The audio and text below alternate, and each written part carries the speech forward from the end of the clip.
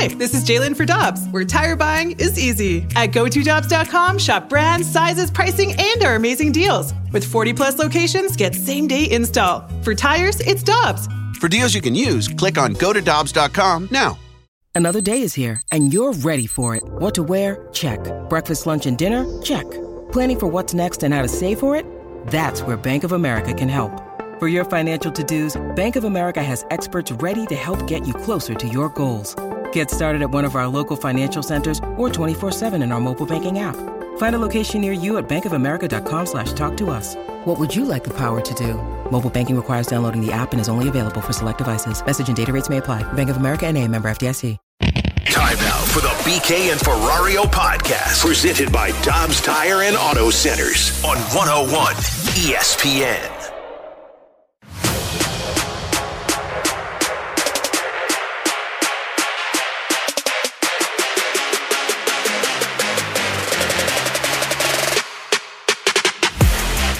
Will get it to the far wing, cleared off the wall and out. That one sent ahead, and Colorado puts it in and scores. They got it up the far wing to the streaking Ross Colton, who had the last goal that Colorado had scored for the 6th time in 8 games. The St. Louis Blues have allowed the first goal of the game. Rantanen shoots, scores. Binnington didn't flinch. And Lehkonen screening him right in front. Rantanen goes under the bar. Rantanen in far wing. Quick pass in front. Lehkonen tucks it in. Score. Blues got caught running around. Lost a guy. Tap in goal. And instead of a power play goal to tie it, they open up the period allowing a goal. And it's 3-1 Colorado. That'll do it. A close one going into the third. But then the championship pedigree of the Avalanche took over. And it's a 4-1 final tonight. So it's looking a lot like it did last year. That's what doesn't make me feel good about watching the Blues right now. Alongside Alex and T-Bone, I'm BK. Alex, the first, games of the year, I watched the Blues and I said to myself, okay, well, at least it's different. They're losing in new ways now. They're going out there and they're kind of suppressing the offense of the opposition. Now, they're not scoring, but they're going about this in a new and, in some ways, interesting, I guess you could argue, way. Well, the last 2 games, it's been what we watched last year. They've been outscored in these 2 games against Vancouver and Colorado by a combined score of 9-1. Now, in this game against Colorado, I thought they played okay for the most part in the first period. The second period, they looked awesome. And then they completely fell off of a cliff where they were doing the exact same thing that they had been doing last year, where you've got the turnovers, you got the head dip moment with the bad goal that goes in, your defense is getting outskated, you're taking bad penalties. It's everything. Everything that could go wrong did go wrong for the Blues in the third period. Alex, am I missing something, or are you seeing what I'm seeing, where we're starting to see some of the same old stuff pop up again? I feel like I'm living the beginning of Bohemian Rhapsody right now. Is this the real life? Is this just fantasy? I'm just making sure everyone was on board with this one. I know that one. That's a good one. That's a good one, yeah. The Bon Jovi singing that song, right, T-Bone? That was about happy things, though, right? This doesn't feel very happy. No, isn't the lyrics like, Mama, I killed a man? No. Yeah. Definitely read the lyrics, man. From the 6-1 to hate. Let's hear the excuses, Alex. There's no excuses on this Alex, one. Let's hear them. Yeah. There's no excuses on this one. Like, you played a average period in the first because you gave up some chances, you gave up the goals, but I thought the Blues actually opened up that first period as the aggressors, and they had, 2 minutes into the game, they had the best scoring chance that they had all night with that tap-in by Braden Shen that just went right into the pads. Second period was a really good period. You pushed Colorado in a period that they succeed in most on home ice, and you outscored them. The third period was when I felt like I was watching the 2022 Blues, because you're down by a goal.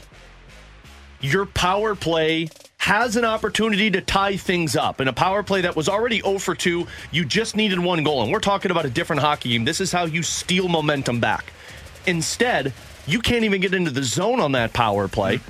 Then you allow the other team, by a bad turnover, to score a goal and put the game out of reach. And from that moment on, when that one mistake was made by Torrey Krug, the game just fell apart. And it did feel a lot like last season's team. And this is the first time that I'm saying this season, because after 7 games, I felt like, man, they're there. It's just a matter of getting things connected. Last night was the head dip moment. It felt like the game was out of reach once you made that big glaring mistake in the third period, and then the team was just like, well, this one's out of reach for us right now. And that is very scary, because that's what Doug Armstrong talked about coming into the season, evaluating this team as. Finding ways to stop the snowball. Finding ways, making sure that this roster had the correct attitude to push this team into the new era. And that did feel eerily similar last night to the inconsistency and the attitude issue that the Blues had. So I got no excuses. That was a game after 4 days off that you probably should have come out and put it to Colorado in the first two periods, and instead you let them take advantage and you didn't fight back into that hockey game. That's exactly how I felt. It was a lot of last year reminding of, and I think at times we've seen one thing from last year in a game, where whether it be turnovers, I think that's been a constant theme this year. Power play struggles, constant theme this year.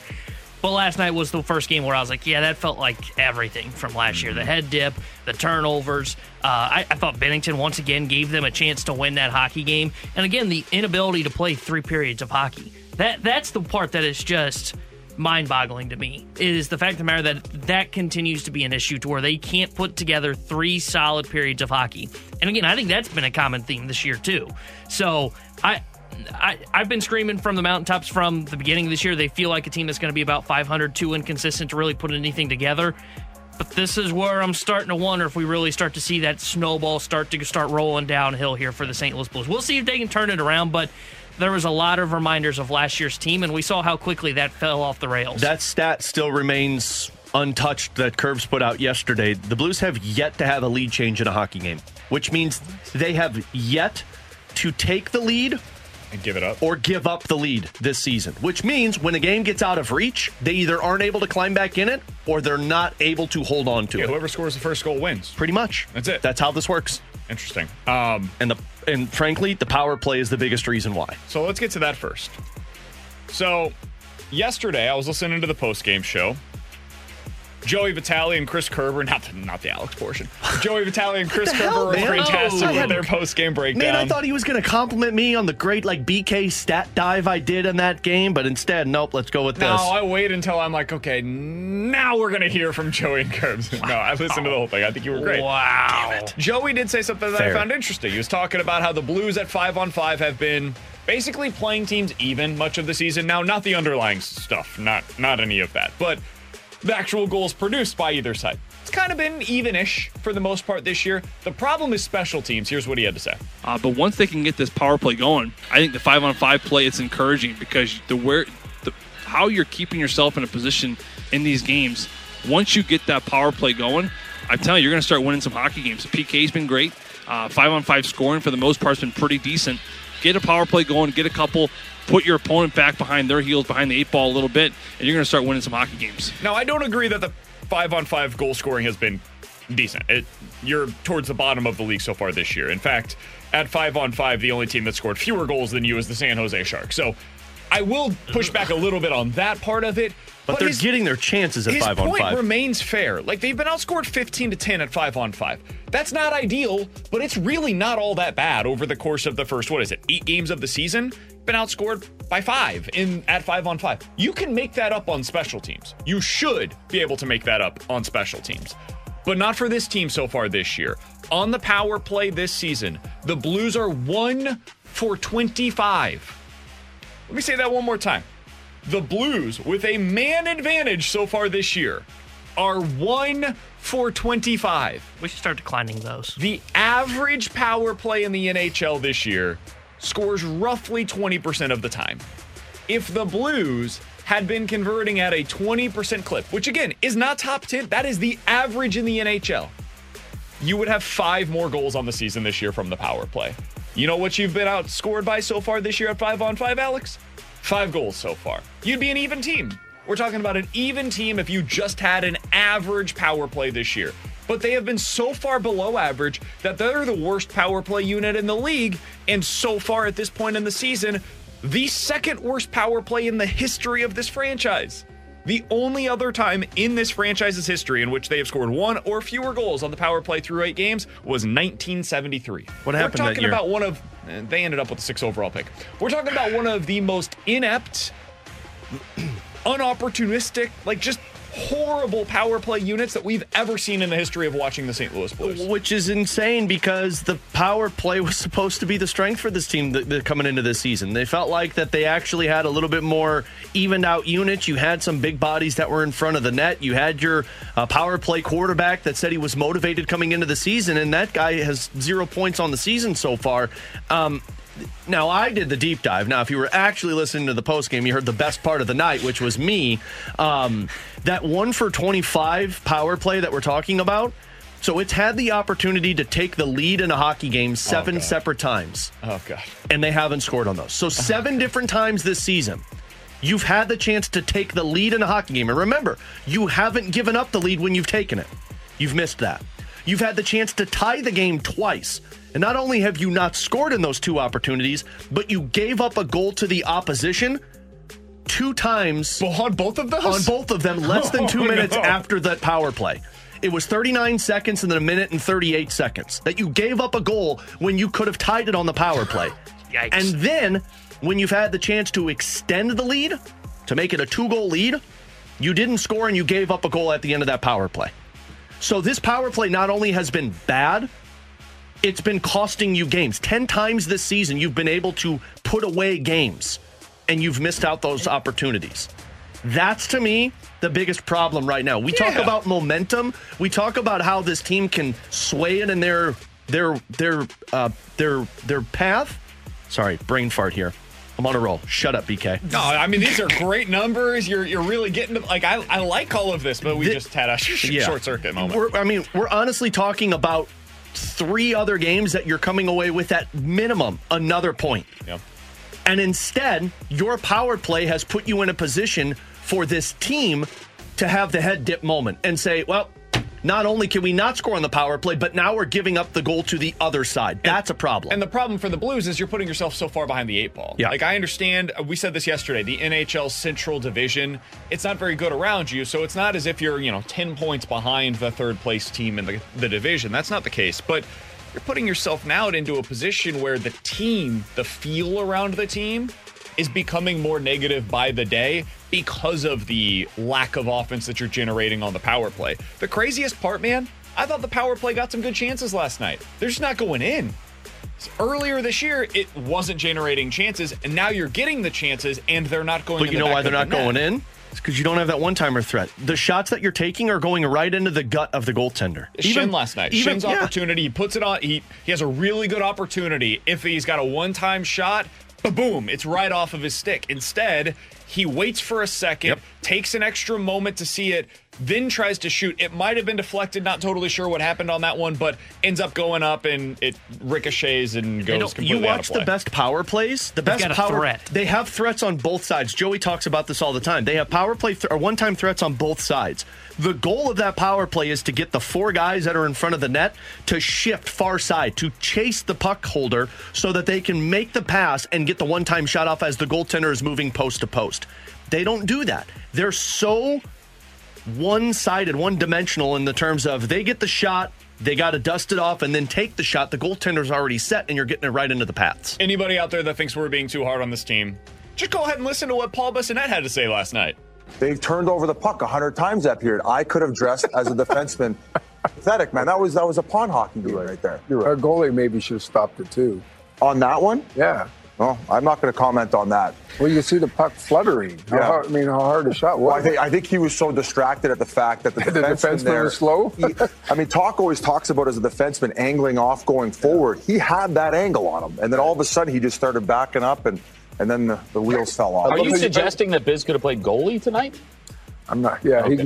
Whatever you want, Biz. I love that you really believe you could have played D out there. I think I could have survived that period and not looked out of place as far as how the St. Louis Blues defense played. I'm with you. And we could leave it at that. With you. Thank you. There you go. I'm glad you're here, though. I mean, go back. If St. Louis D want to get offended by that, they should go back and sit down as a team and watch that period on how many turnovers they had from the blue line with complete control of the puck. Well, I'll be turning on the next episode of Spittin' Chicklets to see what he's got to say a follow-up with that. Not great, you know? I mean, look, he's talking about that Ross Colton goal. Where Ross Colton... Yeah, of course he is. Of course it's Ross. God! Ross Colton He was right there, man. I told you about him. I wish you'd listen. Hey. You know how many people we had on the text line for the month that we spent on Ross Colton? Ross Colton's not that good of a player. What do you want Ross Colton for? He can't do anything. Traded a second-round draft pick for him. Hey, we got Kevin Hayes, man. You know? $4 million. Could have been so good on this team. For Alex and T-Bone on BK, we got to get to Joey Vitale next. We're right back to the BK and Ferrario podcast, presented by Dobbs Tire and Auto Centers on 101 ESPN. Joey Vitale views things a little differently. Just imagine how he looks at hockey. Whoa! This is The View from Vitale, brought to you by Scott Lee Heating Company, a proud Mitsubishi Electric Elite contractor.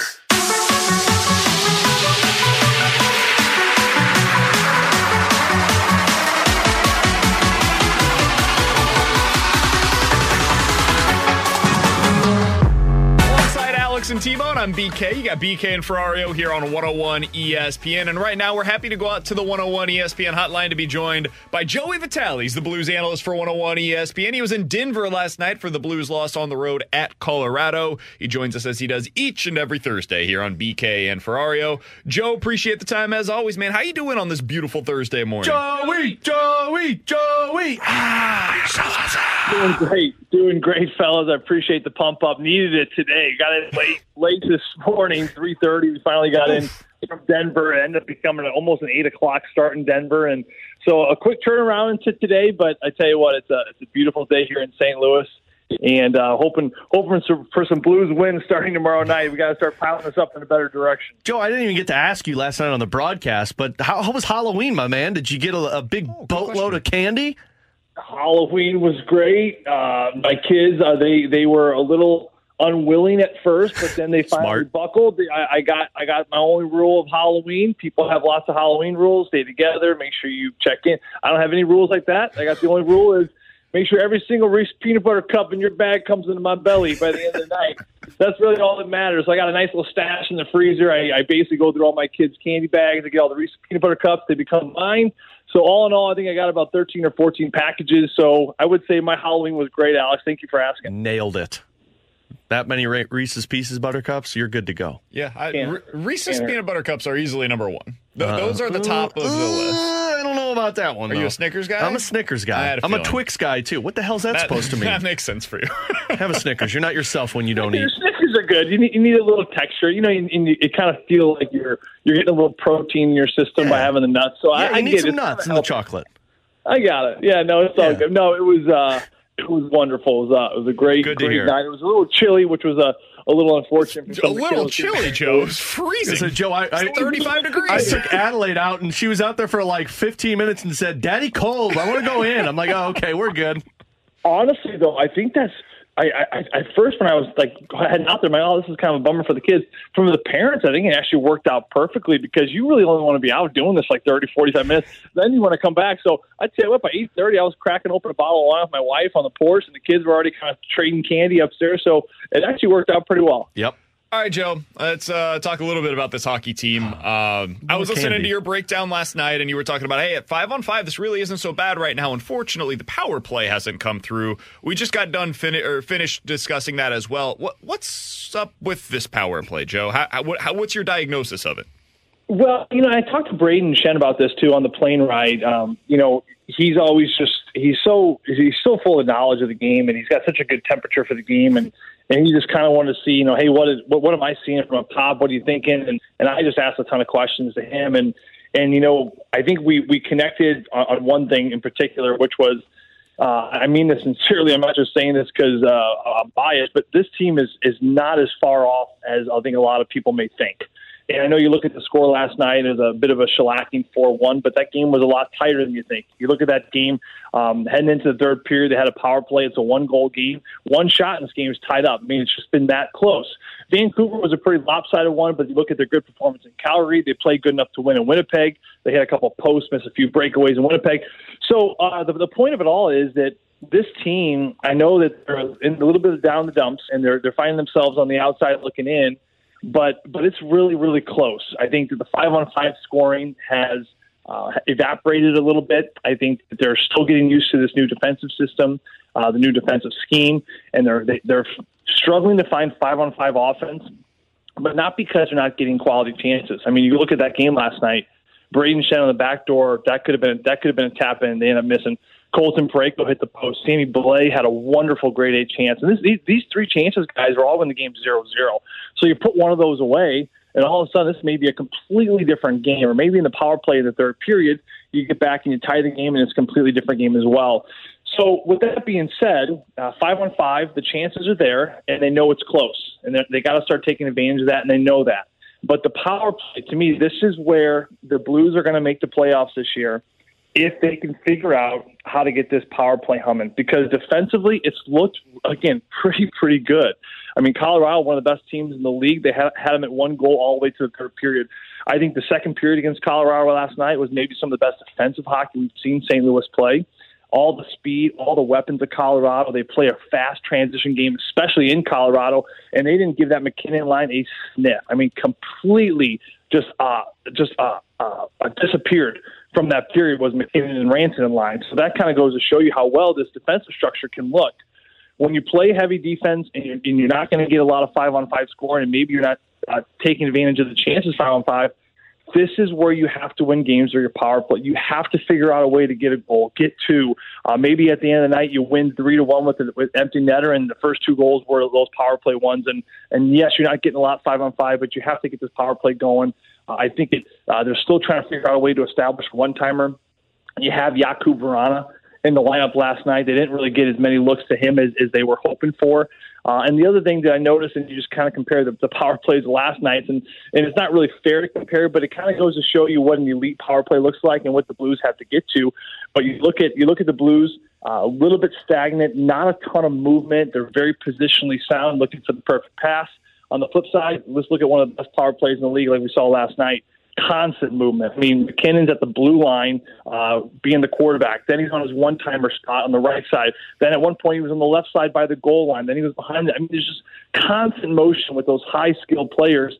That's what a good power play looks like.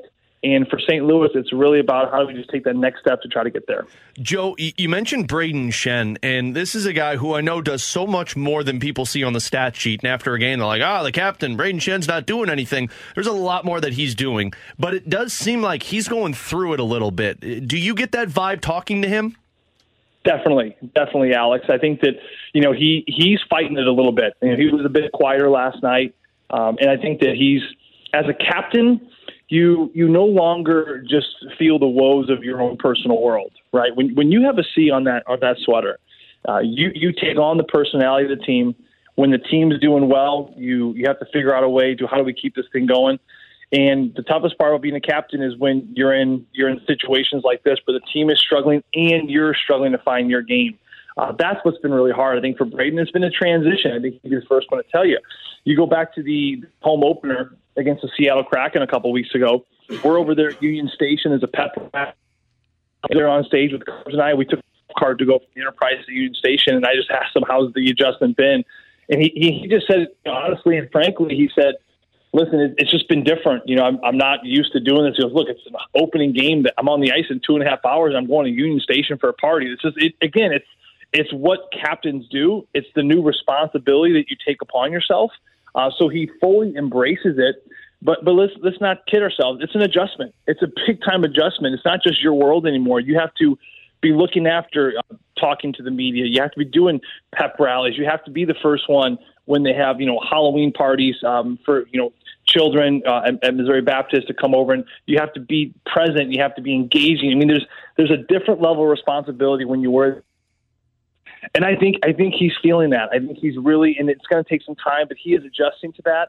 And I think that as this season continues, I know for a fact he would love to get on the board, but more importantly, as selfless of a player as he is, he wants to see this team kind of get back on the right tracks. But at the end of the day, as a captain, the best way to help your team is to take care of yourself and take care of your game. And I think right now he's just continuing to sort that out in his own head.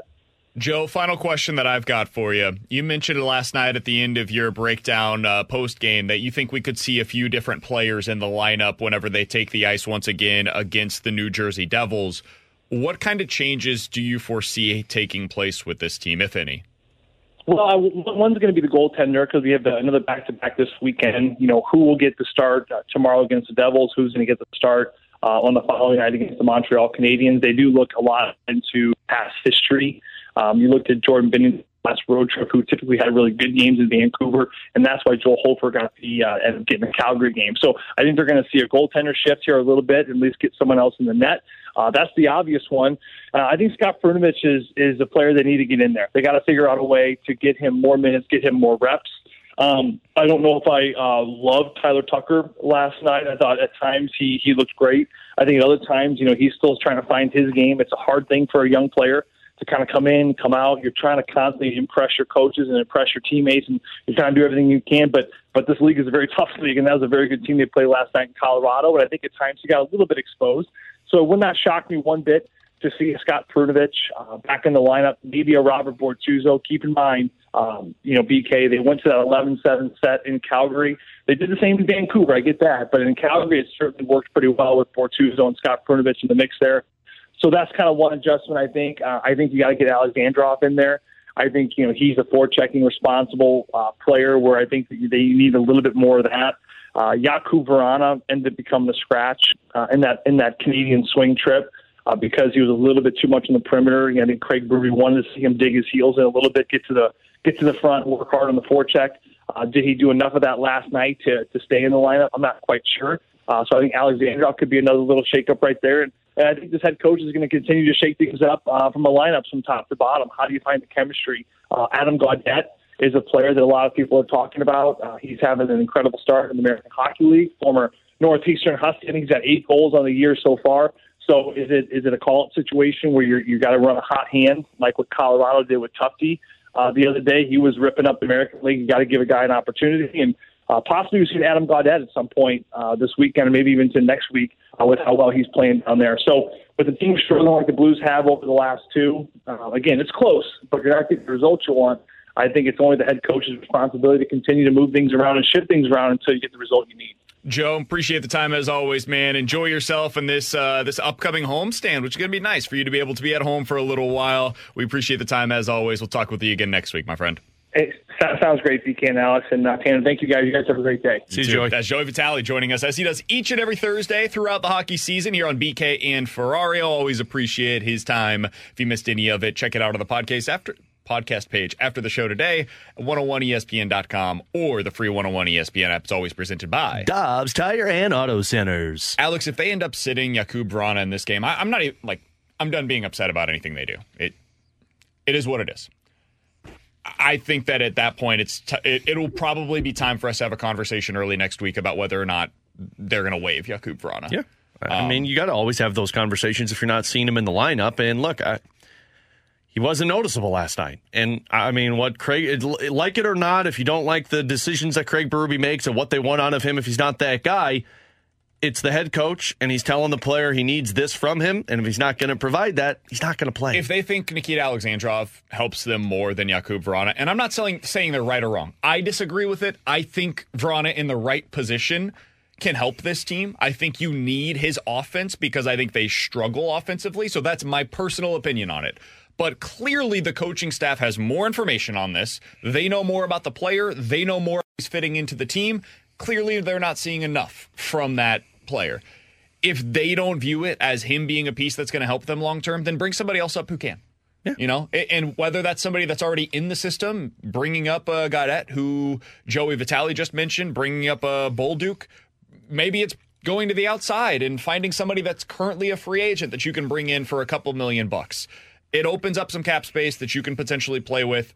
You tried the Vrana thing. It appears to be not working very well for them, and there's probably going to come a point in time if it continues heading in this direction where he might not be a part of the roster long term. That's pure speculation by me, but I think we can all see the writing on the wall if in 4 games he is sitting up in the press box 3 separate times. Yeah, and I mean, look, Alexandrov really isn't the answer. Alexandrov becomes a 4th-line player for you, and you're pushing Sammy Blais back up and trying to get more out of him. That's fine, but you're getting slower in that sense.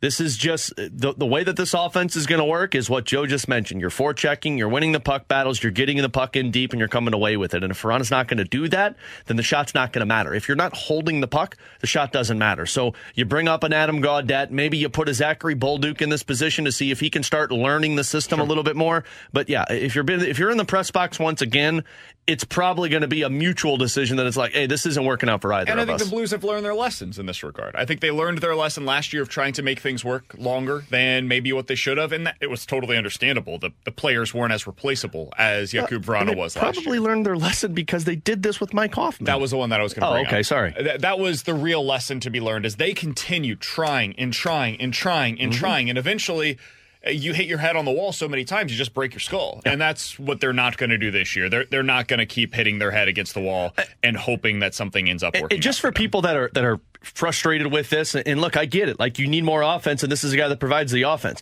Look at what Colorado did last night. Like, they got a player that basically is about as similar as to Jakub Vrana as you can ask in Jonathan Drouin. They signed him to a contract to bring him in because they thought his offense could be good in the top 6. It hasn't translated. He's played 8 games. He doesn't have a goal. He's only got an assist. And their coach basically said, we need him to play into our system. And he was a healthy scratch last night. Like, this isn't like every other team in the NHL is going to be playing Jakub Vrana in their top 6. If you're not matching the identity of what the coach wants, you're not going to play. Yeah, and Jonathan Drouin signed this offseason for a vet minimum deal, so it was a little less because money. It hasn't worked elsewhere that he was. Tomas Tatar was also a healthy scratch last night, too, right? But that was the tufty that Joey mentioned. They wanted him in because they wanted more size. Bednar said we needed to get to the front of the net more. Right, but that guy makes $1.5 million. Yeah. Like, that's another player that they're bring deciding. In guys that do what the coach wants. Exactly. That's what this is. This team right now is a player who I think helps you, but he doesn't fit. And if you're trying to continue to have this square peg fit into a round hole, it's just not going to fit, guys. It's not. And eventually, I think they're probably going to have to make that decision. Again, that is assuming that he's somebody that ends up sitting up in the press box once again on Friday. You just need more flexibility with this roster. You got to. Alexandrov is not the answer. I think we know that. He's not a guy that you want in this lineup regularly. Probably a placeholder until you decide if Bolduc's ready, or you do give Adam Gaudette, or you bring back Nathan Walker. Coming up in about 15 minutes or so, 314-399-9646 is the Air Comfort Service text line. We'll get to questions and answers, but next, I think there are 2 people who clearly changed their legacies with their win of the World Series yesterday. T-Bone had one more to add to the list earlier today. We'll talk about that next year on 101 ESPN. When you need mealtime inspiration, it's worth shopping Kroger, where you'll find over 30,000 mouth-watering choices that excite your inner foodie. And no matter what tasty choice you make, you'll enjoy our everyday low prices, plus extra ways to save, like digital coupons worth over $600 each week. You can also save up to $1 off per gallon at the pump with fuel points. More savings and more inspiring flavors make shopping Kroger worth it every time. Kroger, fresh for everyone. Fuel restrictions apply. We're right back to the BK and Ferrario podcast, presented by Dobbs Tire and Auto Centers on 101 ESPN. It's happened! The Texas Rangers win the World Series! Alongside Alex and T-Bone, I'm BK. That's what it sounded like last night on Fox as the final call was put in. The Rangers end up winning the World Series. Not a whole lot of drama in that one. They win it in 5 games. Imagine getting shut out in a do-or-die World Series game. I mean, for 6 innings, it was a really compelling baseball game. Zach Gallen went out there and pitched his ass off. And then the Rangers got to their bullpen, and it was over. All those winning players in the World Series. T-Bone said, I think it was at the beginning of this series, and we all agreed with him, but I think he was the first to say it. Hey, 7 games? Whoever the first is to break through the other team's bullpen, that's going to be where this series is decided. And that was exactly the case. The Rangers' bullpen, it bent, but it didn't break, and the Diamondbacks' bullpen broke. And when their bullpen broke, the Rangers are the winners, and that's the way that it goes. The victors get to write the history, and they are the victors. So when you have history that is written after a series like this, we talk a little bit about legacy, right? I find that to be the more interesting part of this because, frankly, the series wasn't all that compelling in my mind. Corey Seager just became one of the best postseason players that we've seen in the last decade. I mean, when I think about playoff performers in recent memory, David Ortiz jumps off the page. Madison Bumgarner, from a pitching perspective, is a guy that jumps off the page. Those are the two guys in like the last decade that are that way. I mean, David Freese had one of the all-time great runs, but it was 1 year where it was confined for him. Some of these other players that we're talking about, it was multiple seasons. Corey Seager was amazing in 2020 for the Dodgers in that fraudulent season that happened during the pandemic. But he was awesome, so I'll give him the credit. So where hold on, earned. it was a fake World Series during a fake season, but he was awesome for that fake team and the fake season of the fake year. So since the stats technically count, we'll go ahead and give him the credit for it. Good. This year, he was once again the reason why the Rangers, probably the main reason, why they ended up winning the World Series. So he wins MVP. He is the fourth player with multiple World Series MVP trophies since the award was first given out in 1955. The others, Alex, are unbelievable names to be associated with. Sandy Koufax, Bob Gibson, and Mr. October, Reggie Jackson. He is the only player other than Reggie Jackson to do it with multiple teams. Yep. That is one hell of a legacy, man, to be able to leave on this sport is, hey, when this guy's healthy, he's like the best player in October that you've ever seen. It's unbelievable. I mean, like, we all saw the graphics that Fox had of calling him the new Mr. October. The same games played, we're talking about more home runs, more total bases, and the same RBIs, and you're 29 years old. Like, that's the other thing. You're 29 years old right now, and you've put up these incredible numbers. He's built a legacy that is considered a guy that when you get to the postseason, you know you've got a chance to win it all because you have that player. And if you think of other teams just in recent histories because of that, like you're thinking of the Dodgers. Now his numbers don't look great, but when you had Clayton Kershaw dealing, you're like, oh, man, the Dodgers are going to be tough to deal with. When you look at the Braves, even though they've only won it once. Yordan Alvarez is on this list. Jose Altuve is on this list. Yeah, I mean, Bryce Harper is now on this list. For the longest time, Carlos Correa was on this list with the Astros because of he and Altuve. So what you have created if you're Corey Seager is being 29 years old, still having probably 5, 6, 7 more years, and being already considered one of the best playoff performers. Now, the other guy that is being discussed because of what he was able to accomplish during this World Series and what he was able to do in his first year back inside of the dugout is Bruce Bochy. He is one of now 6 managers to win 4 World Series in his career. The only other to do so, though, in the last 50 years, so the modern era of baseball, is Joe Torre. And he did it with the Yankees, where they were just outspending everybody at a time where the Yankees were just on a completely different level than everybody else in the sport. TLR won 3. He did so in the last modern era of baseball as well. Guys, is Bruce Bochy the best manager of this era? Is that now what we have to claim him to be? Because of what he was able to accomplish in his first year down in Texas? I would say so. I mean, first year in Texas, I mean, it's not like you were gifted a New York Yankees team where you spent all this, like they spent a lot of money, but think about it, like you lost your best pitcher. Oh, he deserves a lot of credit for them being able to navigate through this postseason. And even though their bullpen was... Yeah, and then you lose Max Scherzer, who you acquire in the trade deadline, but I mean, even beyond DeGrom and Scherzer both out for the postseason, basically. But I mean, Scherzer, even when he pitched, wasn't all that great. Look at the roster they had in San Francisco. I mean, like, they were good players, but it's not like you had the elite of the elite in almost every category. You got the best out of that team. Yeah, so I mean, I look at Bruce Bochy, and frankly, I think what he has done in his career is more impressive because of the rosters that he's had and where he's moved. I look at that as more impressive than what Corey Seager has already accomplished because Bruce Bochy has some type of secret sauce in making locker rooms and clubhouses click so that they can become a team that wins a World Series. Yeah, it's incredible what he's done, and I think I would say he probably is the best manager of this generation because of what Alex just said. Every one of the teams that he's had that's gone on to win a World Series have never really been viewed as like, hey, this team is like just built for October. They're like the Atlanta Braves, a dominant offense, great front end starters, and a great bullpen. Every team he won the World Series with was a wild card team, correct? Because the 3 teams that he did it with in San Francisco were, and then this team in Texas was as well.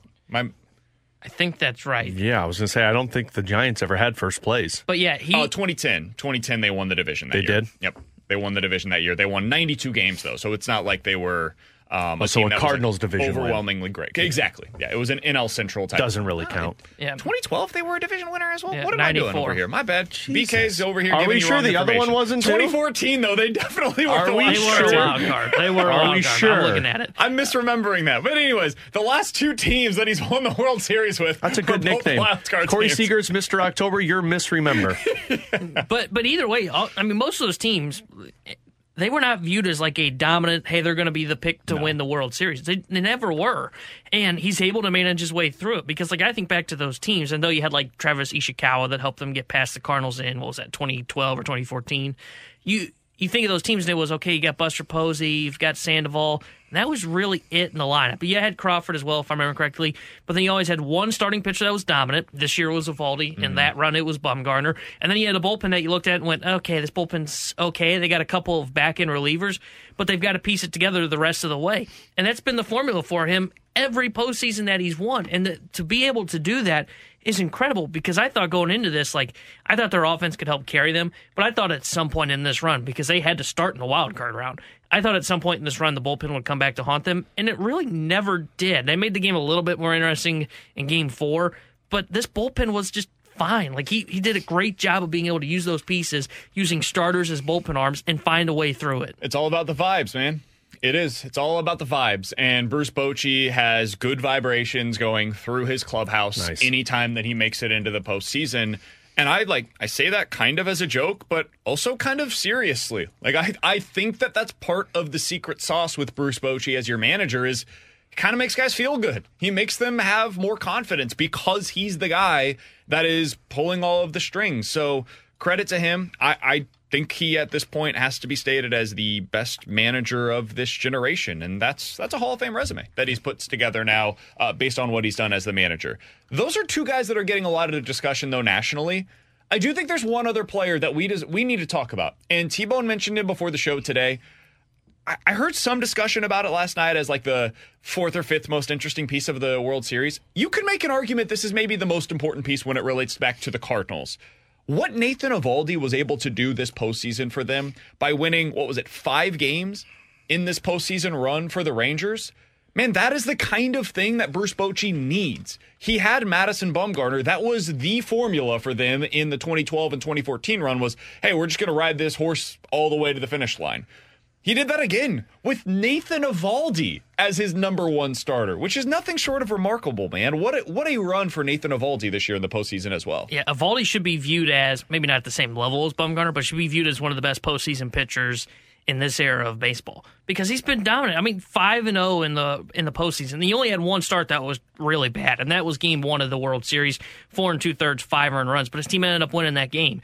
The rest, 6 2/3, 1 earned, 7, 1 earned, 6, 3 earned, 6 1/3, 2 earned, 6 innings last night, no earned. And by the way, that was an incredible tightrope dance by Nathan Eovaldi. It was amazing. I mean, he's been great, and I looked up his postseason numbers.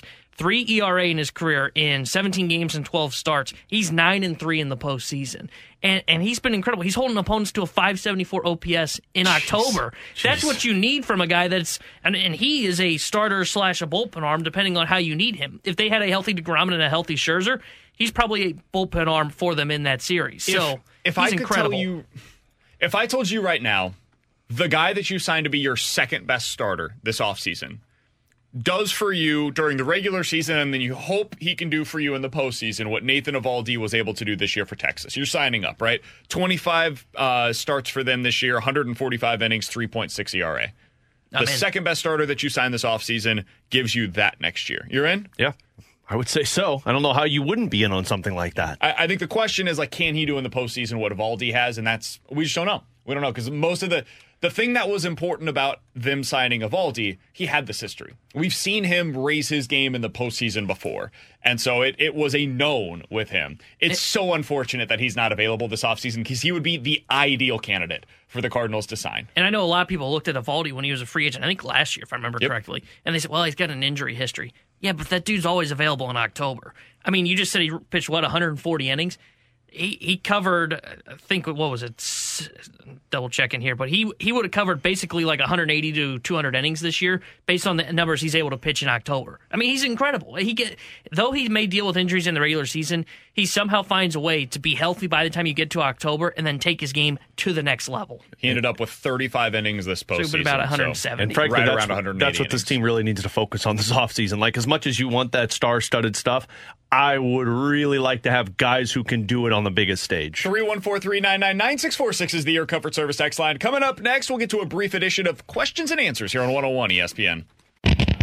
We're right back to the BK and Ferrario podcast, presented by Dobbs Tire and Auto Centers on 101 ESPN.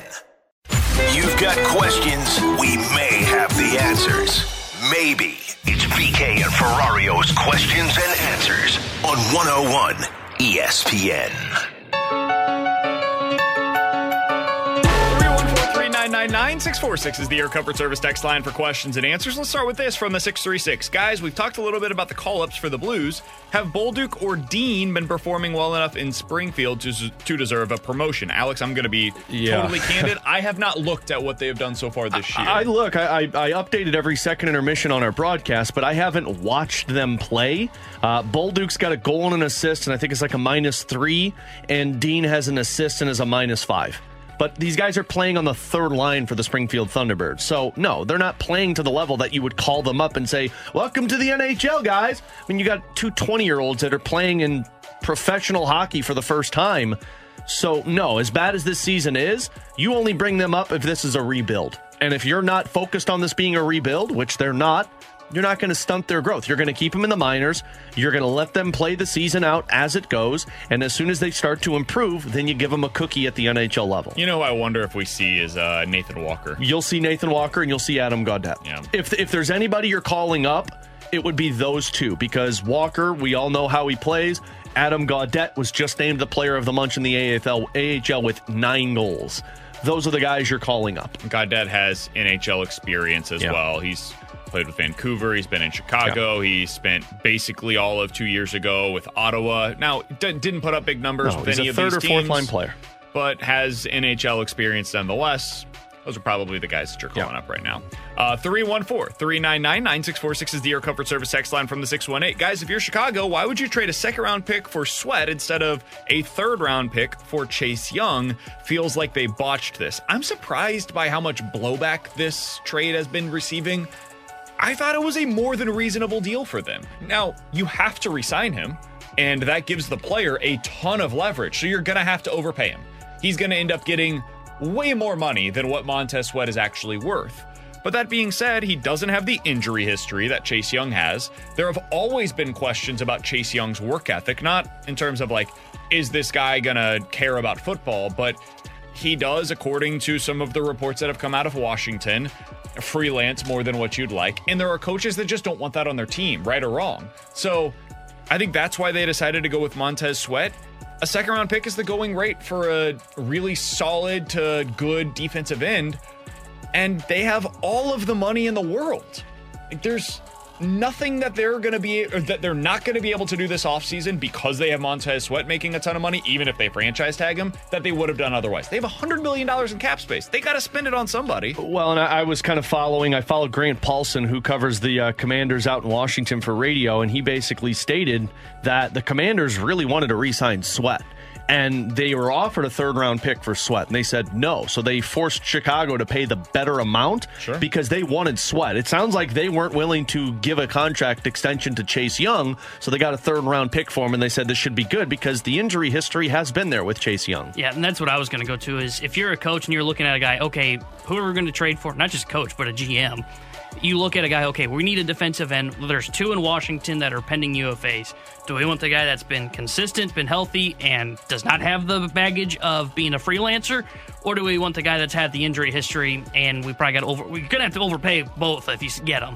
Let's go for the Sweat route, and that's what they did. I had no issue with it. That's the other thing, too, that Grant Paulson said. He said a source said that the team views the trade of Chase Young as a potential addition by subtraction. Interesting. Somebody on the text line said, guys, all you had to do, though, was sign Sweat in the offseason, and then you get to keep the second-round pick. Yeah, but Sweat's probably not signing there. Yeah. You get him in so you can hope to sign him. And you can franchise tag him. He doesn't have a choice. For the next 2 years, you're staying here, buddy. Then he holds out. Cool. Then don't play anywhere.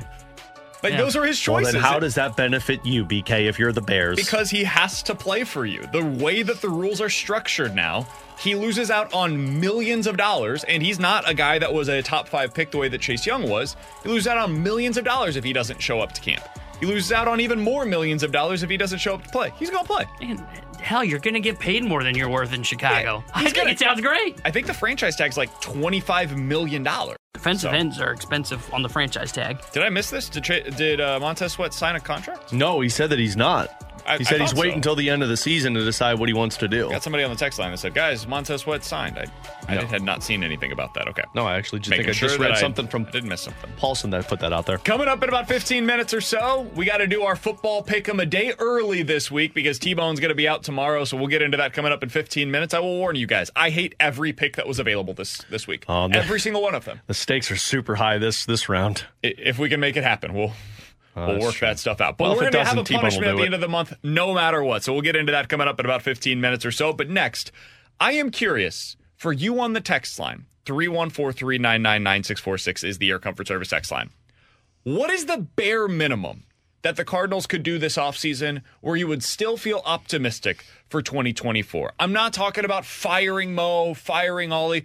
Let's be realistic here. What could the Cardinals actually do this offseason where you leave it? It's the bare minimum.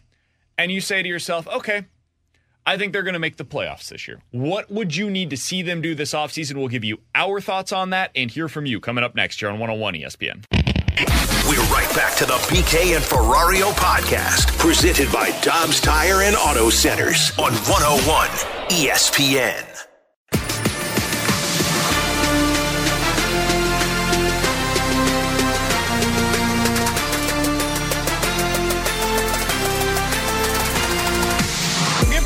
Due on this one. I saw yesterday Kyle Reese on Twitter asked a question that we've been thinking about a lot as well. What is a realistic outcome this offseason that would be, in your mind, the bare minimum for the Cardinals to accomplish that would still have you feeling optimistic for 2024? So basically, what would it be where you're like, man, that is the most boring offseason possible, but I can see how it would work? That is essentially what this question is asking. Alongside Alex Ferrario and Tanner Hendrickson, I'm Brandon Kiley. You got BK and Ferrario here on 101 ESPN. Let's start with this, Alex. Is there a way to accomplish that goal of still being optimistic for 2024 if the Cardinals do not sign in free agency one of Snell, Nola, or Yamamoto, and also do not trade for one of the guys that you can convince yourself is a number one starter? I'm talking about Logan Gilbert, Dylan Cease, those types of players. If they don't get somebody in that category, can they get you optimistic for 2024? Or is that the starting point for the bare minimum in your mind? That's the starting point. Absolutely not. If you don't sign any of those guys or make a trade for one of those guys, you can't get me optimistic for 2024 because you don't have a game breaker. And we've just seen that the Cardinals try and throw numbers at it in the past, and it doesn't work. You're going to need somebody who is in the elite conversation, and by that I mean who's available, because we all agree nobody's really in the elite conversation among this class. But if you don't get anybody in this top tier, then it's a failed offseason, in my opinion, because you're spewing out false optimism that this team's going to be good when you're throwing guys who are probably 2s and 3s to be a team that can help you win a World Series. Yeah, I think I agree with you because I was just thinking, like, okay, if they're going to do like the Cardinals of Cardinals off seasons and do the bare minimum and they don't go top tier, I don't think I would go into the year telling the fan base when we're there at opening day going, this is a playoff team. I'd probably be going, I have no idea what this team is. Because I was thinking like bare minimum of like Sonny Gray, Eduardo Rodriguez. Or Rodriguez. Here's my thought process here. Eduardo Rodriguez, Sonny Gray, Seth Lugo. That feels like in a previous era of Cardinals baseball, a year ago, if they had the exact same issues that they do currently, I could totally see that kind of an offseason for them. You're talking about like $18 million for Rodriguez, $20 million, but on a shorter-term deal for Sonny Gray, and probably like $10 million per year on maybe a 2-year deal for a guy like Seth Lugo. You're getting out of there spending roughly $50 million, and all of them are more than reasonable pitchers, by the way. They're 3 of the 20 starters in all of Major League Baseball this year that threw at least 145 innings and had a sub 3.6 ERA. Those guys were really, really good last year. But none of them are considered legitimate number one starters. In fact, Rodriguez is probably a 3. Sonny Gray is a 2 or a 3, depending on the year. And Seth Lugo's a perfectly capable number 4 or 5 starter for you. But none of them get you super excited. Rodriguez doesn't have crazy strikeout stuff. Sonny Gray's going to throw 150 innings for you. They all leave a little bit to be desired. I think, to me, that is like the best case scenario without signing or trading for a legitimate number 1. So if that doesn't get you going, I would imagine the answer is they have to get one of these guys, yeah, right? because those lists that you just gave, like, yeah, cool. You could look at it and say, yeah, these are capable guys to make you a better team than you were last year. Who's the guy that you look at and you say, oh, crap, we got to go up against him? You don't, but I would say the same thing is probably true of the Rangers rotation. And I'm not talking about with Jacob deGrom. He basically didn't play. I'm not talking about with prime Max Scherzer. He wasn't really available. The way that Montgomery was pitching down the stretch, teams thought the same that they did against Montgomery. That could absolutely be true next year of Sonny Gray.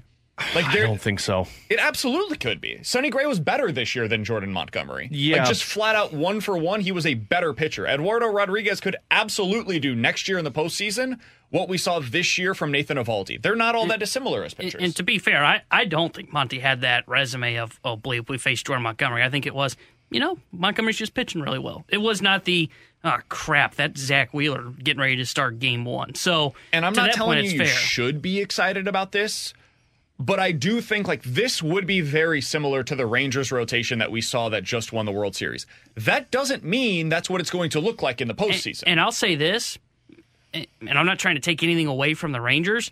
I think this Rangers rotation is going to be viewed more as a one-off as we get further out from this World Championship. So if that's the case, you cannot build a rotation like that. And that's why I would crush the Cardinals for an offseason like that.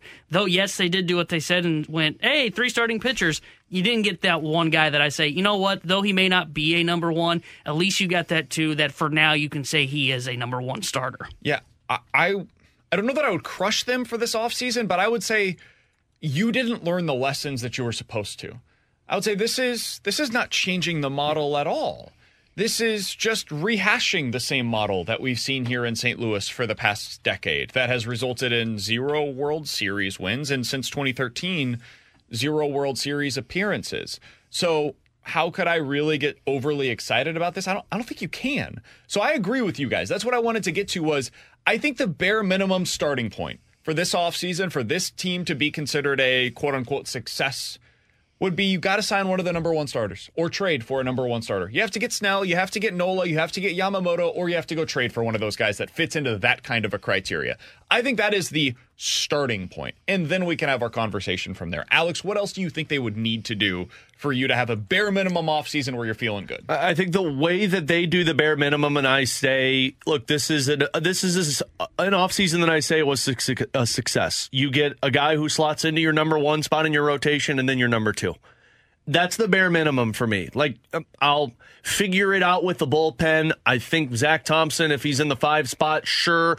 A little worried about the innings, but we're talking bare minimum here. If you don't walk away from this offseason saying we've got a clear-cut number one, Nola, Snell, Yamamoto, a clear-cut number 2, Gray, Eduardo Rodriguez, Imanaga, then it's an offseason that still is left to be desired.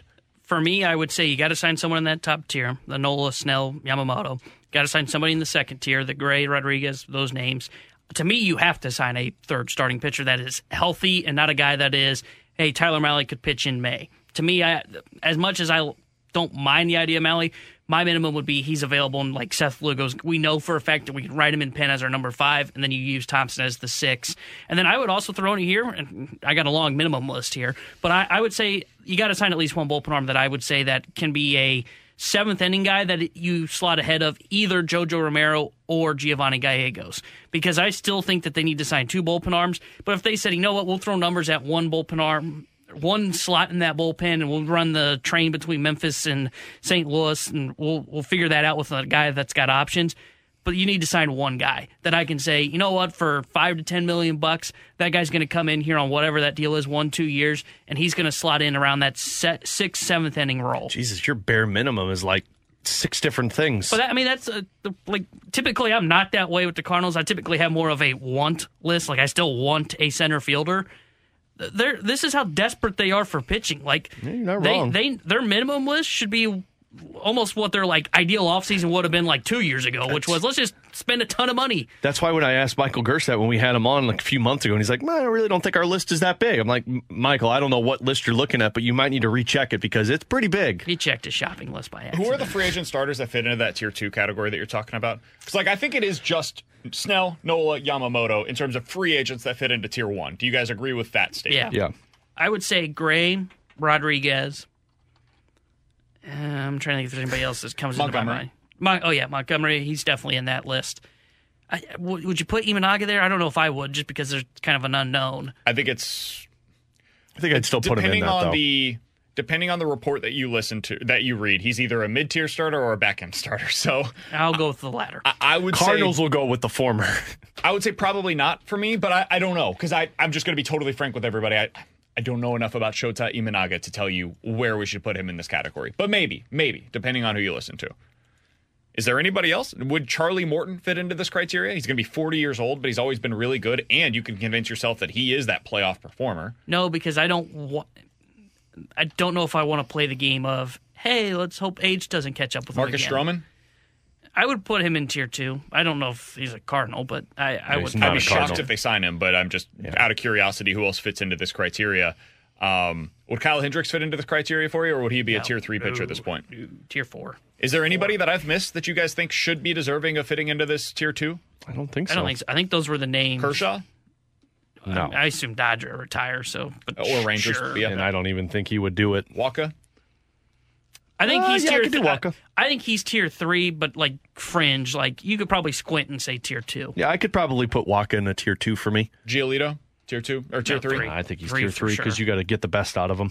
I think you guys are right. So, tier 1, you've got to sign one of the following: Snell, Nola, or Yamamoto, or make a trade for the equivalent. Second thing you have to do: sign one of Gray, Rodriguez, Monty, or Stroman, or trade for the equivalent. And then tier 3, we can disagree. I actually think the bare minimum for the offseason is about tier 1 and 2.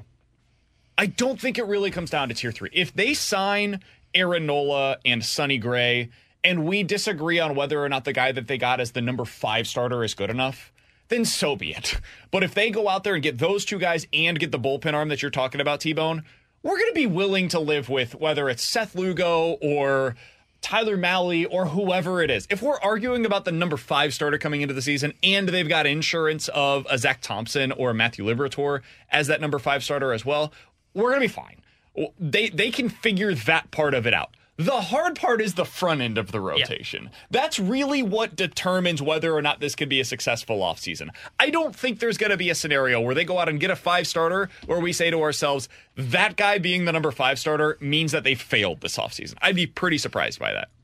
Now, we still agree, though, they should sign a 5 starter, right? Because absolutely, yes. Though I agree with what you just said of provide like if the upside. Okay, I was going to say, I agree with we're nitpicking if we're going, well, I like Lugo, you like Mahle. We love Paxton as a show. But no, we don't. I think the minimum is you got to sign somebody for the 5. That way you do have that insurance of Thompson and Liberatore as those 6, 7 on top of them, McGreevy, Graceffo. Does this change though at all if they make a trade first?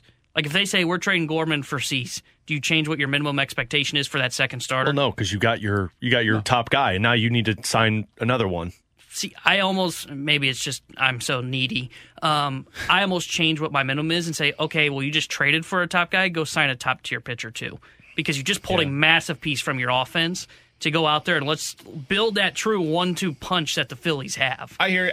I don't think that I would go that route. Like if you have Dylan Cease and Sonny Gray, I'd feel pretty good about what your front end of the rotation is going to be going into next year. And if you end up lacking offense, specifically with a left-handed punch because you traded Nolan Gorman, which I think they would, you can acquire that at the deadline if you really end up being in a place where you're like desperate to go get that left-handed power bat. Those guys are typically available there. And I feel like it would change for me because Cease isn't making a ton of money. So it means then you still have money to spend on a tier 1 pitcher. That's fair. I think it would add more for your tier 3.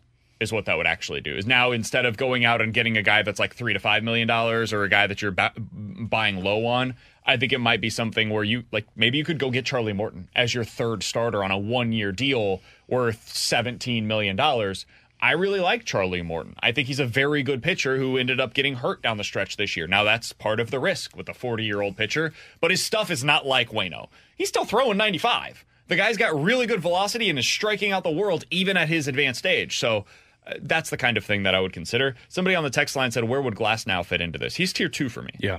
I would have him in that criteria with Gray, Rodriguez, Monty, Stroman. He's tier 2. I don't think he could he can't be the top guy that you had this offseason. I agree because he has injury history. He's like a tier 2 pitcher with tier 1 stuff. Absolutely. He's the upside you're going for. But again, if I'm doing that, I need to make sure I have the innings to cover. Yeah.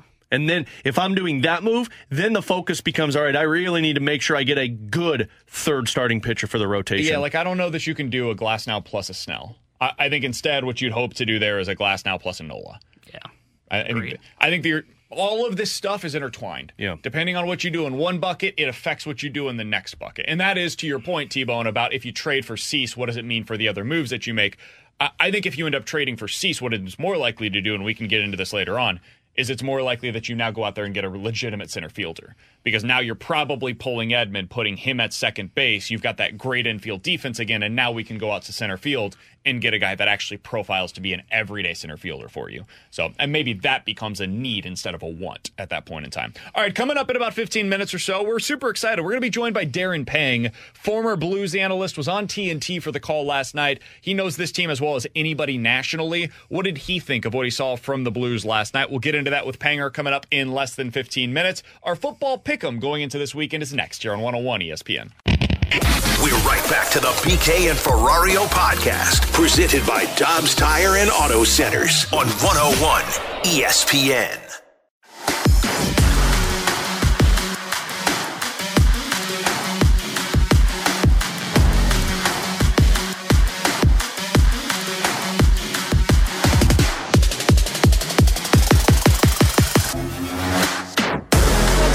T-Bone on BK. It's time for our football pick'em this week. It is the start of a fresh slate, which is great for me, hopefully, because I have been punished in each of the first two iterations of this plan, Alex. This month, we're starting anew, and T-Bone's going to be out tomorrow, which means we get to do it a day early, which has Alex very upset. So stupid. Just call in if you're off. I hate making picks on Thursday when this line could change to benefit me. I'm too busy. Or change to negatively affect you. No, you're traveling.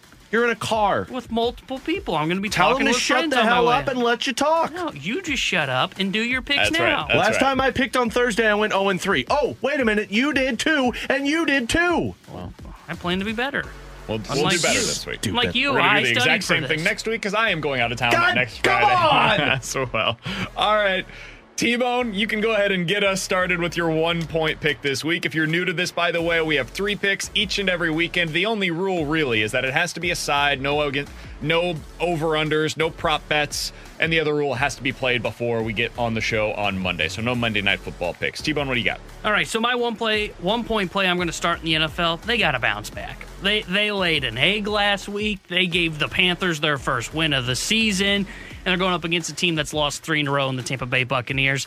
I like the Texans -3. I think they can win this game. I think it's going to be one score just like every NFL game. I think they can win this game by a touchdown. So give me the Houston Texans bouncing back. C.J. Stroud's going to play well. Tank Dell's second game back. -3 versus Tampa. I'll go ahead and go next. That is the one that I have as my 1-point play as well. I like the Texans a lot in this spot. I've been burned by the Texans this year. One of the biggest issues about picking games this week in the NFL specifically is that there's like 10 games where you don't know what you're going to expect out of the quarterback play on either one side or, frankly, both sides. There are so many starters that are down this week or guys that have been benched, guys that you're not really sure who's going to play, like with the Cardinals this weekend. I think there's a chance Kyler Murray plays. And if we were doing this tomorrow, I might take the Cardinals plus the 8 points against the Browns if P.J. Walker starting on one side and Kyler Murray starting on the other. But we don't know that yet, so I'm going to try to be a little more risk-averse. I like the Texans. I like their quarterback. I think they have a significant advantage Well, there. my 1-point play is a game that I do know what's going to happen at the quarterback, and the guy that I'm picking is going to outplay the other quarterback. So I'm backing the Bengals -1.5 against the Bills. They're a home team. Bengals are now in the midst of a 3-game win streak. Buffalo looks like a lost team on the field, and on top of that, they didn't really do anything at the trade deadline to make them get excited for the second push. So I think the Bengals can win this one, and they're fresh off of that victory against the 49ers. I'd say watch out Buffalo, so Bengals -1.5 is my 1-point play. I will go ahead and take this once again. Son of a... Please tell me you took the Bills. I also love the Bengals on Sunday Night Football, -1.5. I think last week we saw the real Bengals show up finally. They were coming off of the bye week. They were fresh. Joe Burrow looked like one of the best quarterbacks in the NFL once again. If you could place a bet right now on Burrow to win MVP this year, I actually don't think that's a terrible bet because nobody else, while he was looking like a shell of himself, really ran away with that award. The Bengals end up going on a run here the rest of the way and finish the way that they did last year, maybe even a little bit better. He's going to have some showcase game. He's going to be in prime time a few different times so far down the stretch.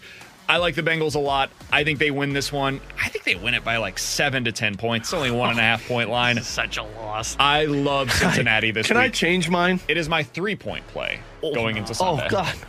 No. Now you removed your hand off the chess piece. No, By the way, he cut me off. Josh Allen is also hurt.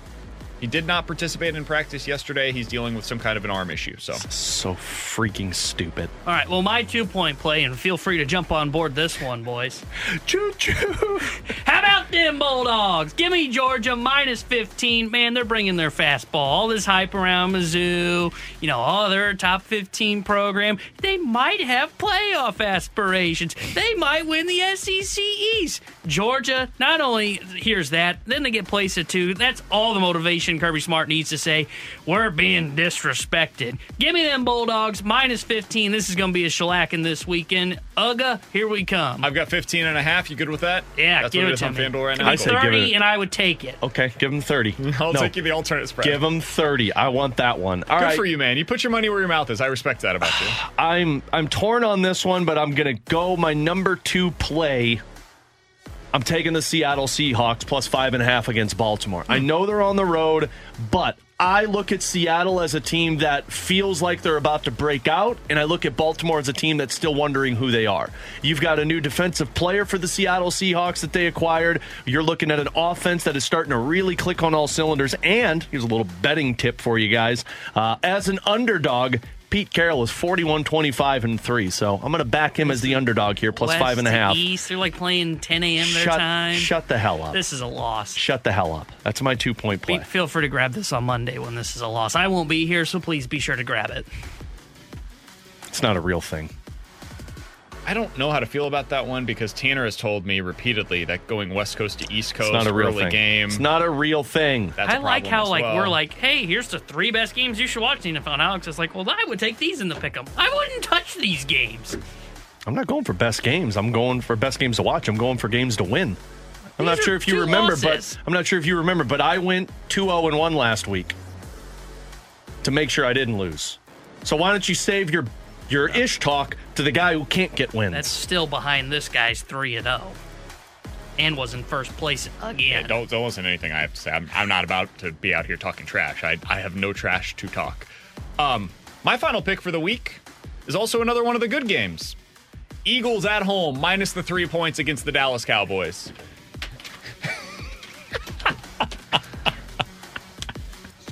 Don't know what else to throw in here. Just can't do it anymore. Every freaking time he picks the same damn picks as I do, and I get them wrong. Maybe you should come prepared with a couple extras in case this guy steals them. Listen, if you're worried about the Eagles, I get it. They lost to the Jets. They end up struggling for about a half against the Dolphins. They only beat the Washington Commanders last week by 7.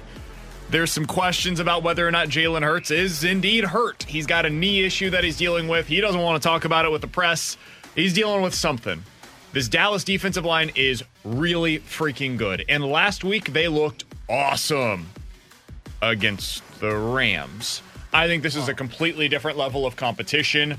I'm going to take the Philadelphia Eagles. I will once again test my luck by picking against the Cowboys. Give me the Eagles minus the 3 points as my 2-point play. Is this your 3-point Just play? write it into my damn spot. You know, I had an extra one to use, but I don't feel it was my one that I was in between on the 1 or the 2-point play because my other one was Pittsburgh minus 2.5 versus Tennessee. I don't feel confident in that one. Philadelphia minus 3, I absolutely feel confident with. God, you suck. It makes you feel better. I like that pick. I'm not going with it, but I do like that pick. Mostly because I'm not picking with the 2 best teams in the East playing. My 3-point play. I'm going back to college football. This team almost laid an egg, and this feels like a trap game because they got Michigan coming up. But I think James Franklin gets the Nittany Lions back on track. Going to Maryland, minus 8.5. They're a better football team than they've showed the last 2 weeks, losing to Ohio State, almost laying a stinker against Indiana.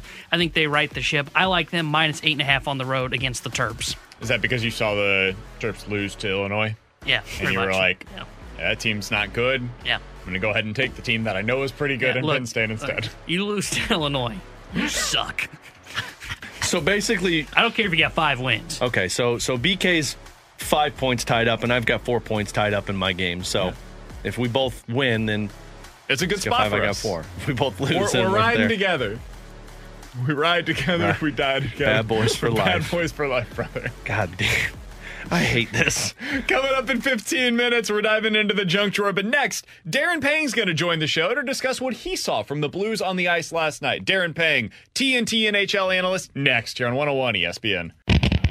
We're right back to the BK and Ferrario podcast, presented by Dobbs Tire and Auto Centers on 101 ESPN.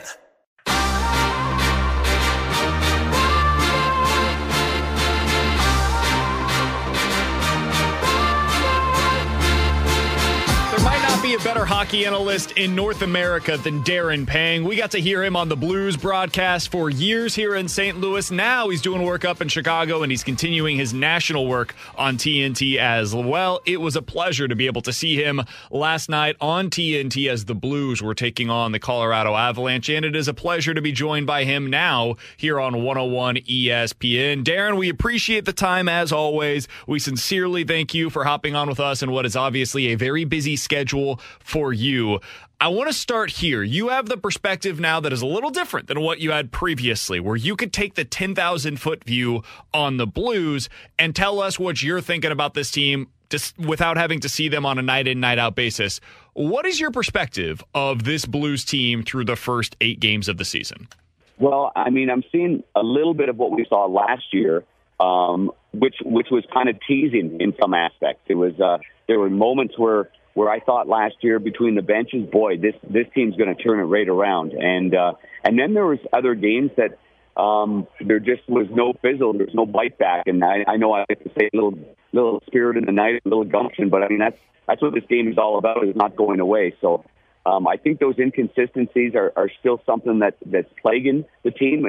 They can go into Calgary and win. They can go into Vancouver, although there were some penalties there that, as I watched that game, I'm like, oh boy. I mean, that puts you on your heels when you take a penalty 17 or 18 seconds into the game. But so all that being said, I think that's my best analysis. I've been trying to figure out what kind of game they want to play or have to play consistently and have everybody on board to play that way.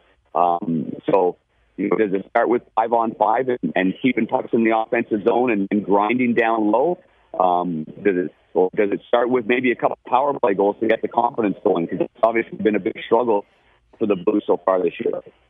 Panger, when it comes to the inconsistencies, last season we just saw defensively this team looked lost on the ice, but offensively they could score goals.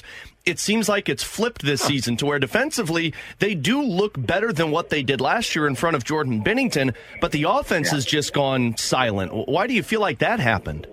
Yeah, what a flip-flop. You're right. I mean, it's been encouraging to see Colton Parayko, play a harder game in front of the net. And then, and again, even last night, I mean, the type of quality chances that Colorado generates is almost not fair because it's just so hard. They move it down low. They punt it to Makar. Makar dances the line, and he shoots it or he sends it to one side for a one-timer, or he's got Rantanen in front of the net. I mean, it reminds me, honestly, of the old Edmonton Oilers days and how it can put you on your heels. But all in all, I would say for me, I would take my druthers on a harder defending game and playing meaner in front of my net, and eventually the offense will come, rather than have a lot of fancy offensive plays where it's not hard on pucks, but you're making these great little rush plays and dancing at the blue line, and you're soft in front of your net. Because you can't win being soft in front of your net. You just can't. But in the playoffs, or if you get down to the crunch, you can win 2-1. And that's what it's all about. And that's what the Blues did in 19. If you've got a tough defense and your goaltending is able to see pucks and get some protection, then I think the offense will come up big when it needs to come up big. Panger, I think you saw last night one of Robert Thomas's best games that he's played so far this season. You know what the potential is with that guy. When he's on his game, what's going right for him? What did you see from him last night that hopefully can sustain now? The thing about Robert is he's an elite passer. And last year proved that. He was one of the best slot successful passers in the NHL. So if he button hooks wide and goes out towards the hash mark, he'll find somebody in the slot. So the players have to be ready for that. But last night I thought getting to the interior was better last night for Robert Thomas. I still think he's got so much game. He's got such a great brain and hands. But I guess the first thing that I noticed is getting the puck towards the net. It ends up being a goal with Buchnevich making a really great screen in front of the net. And then obviously, he's asked to be a leader. He's asked to play hard in all areas. He's asked to win board battles and come to the bench exhausted. And that's going to be essential for Robert Thomas to continue to evolve that way and be an elite player in this league. So, that was what I saw last night, a little bit more in the interior. We're talking with Darren Pang on BK and Ferrario here on 101 ESPN. He was on the broadcast last night for TNT, Colorado, and St. Louis.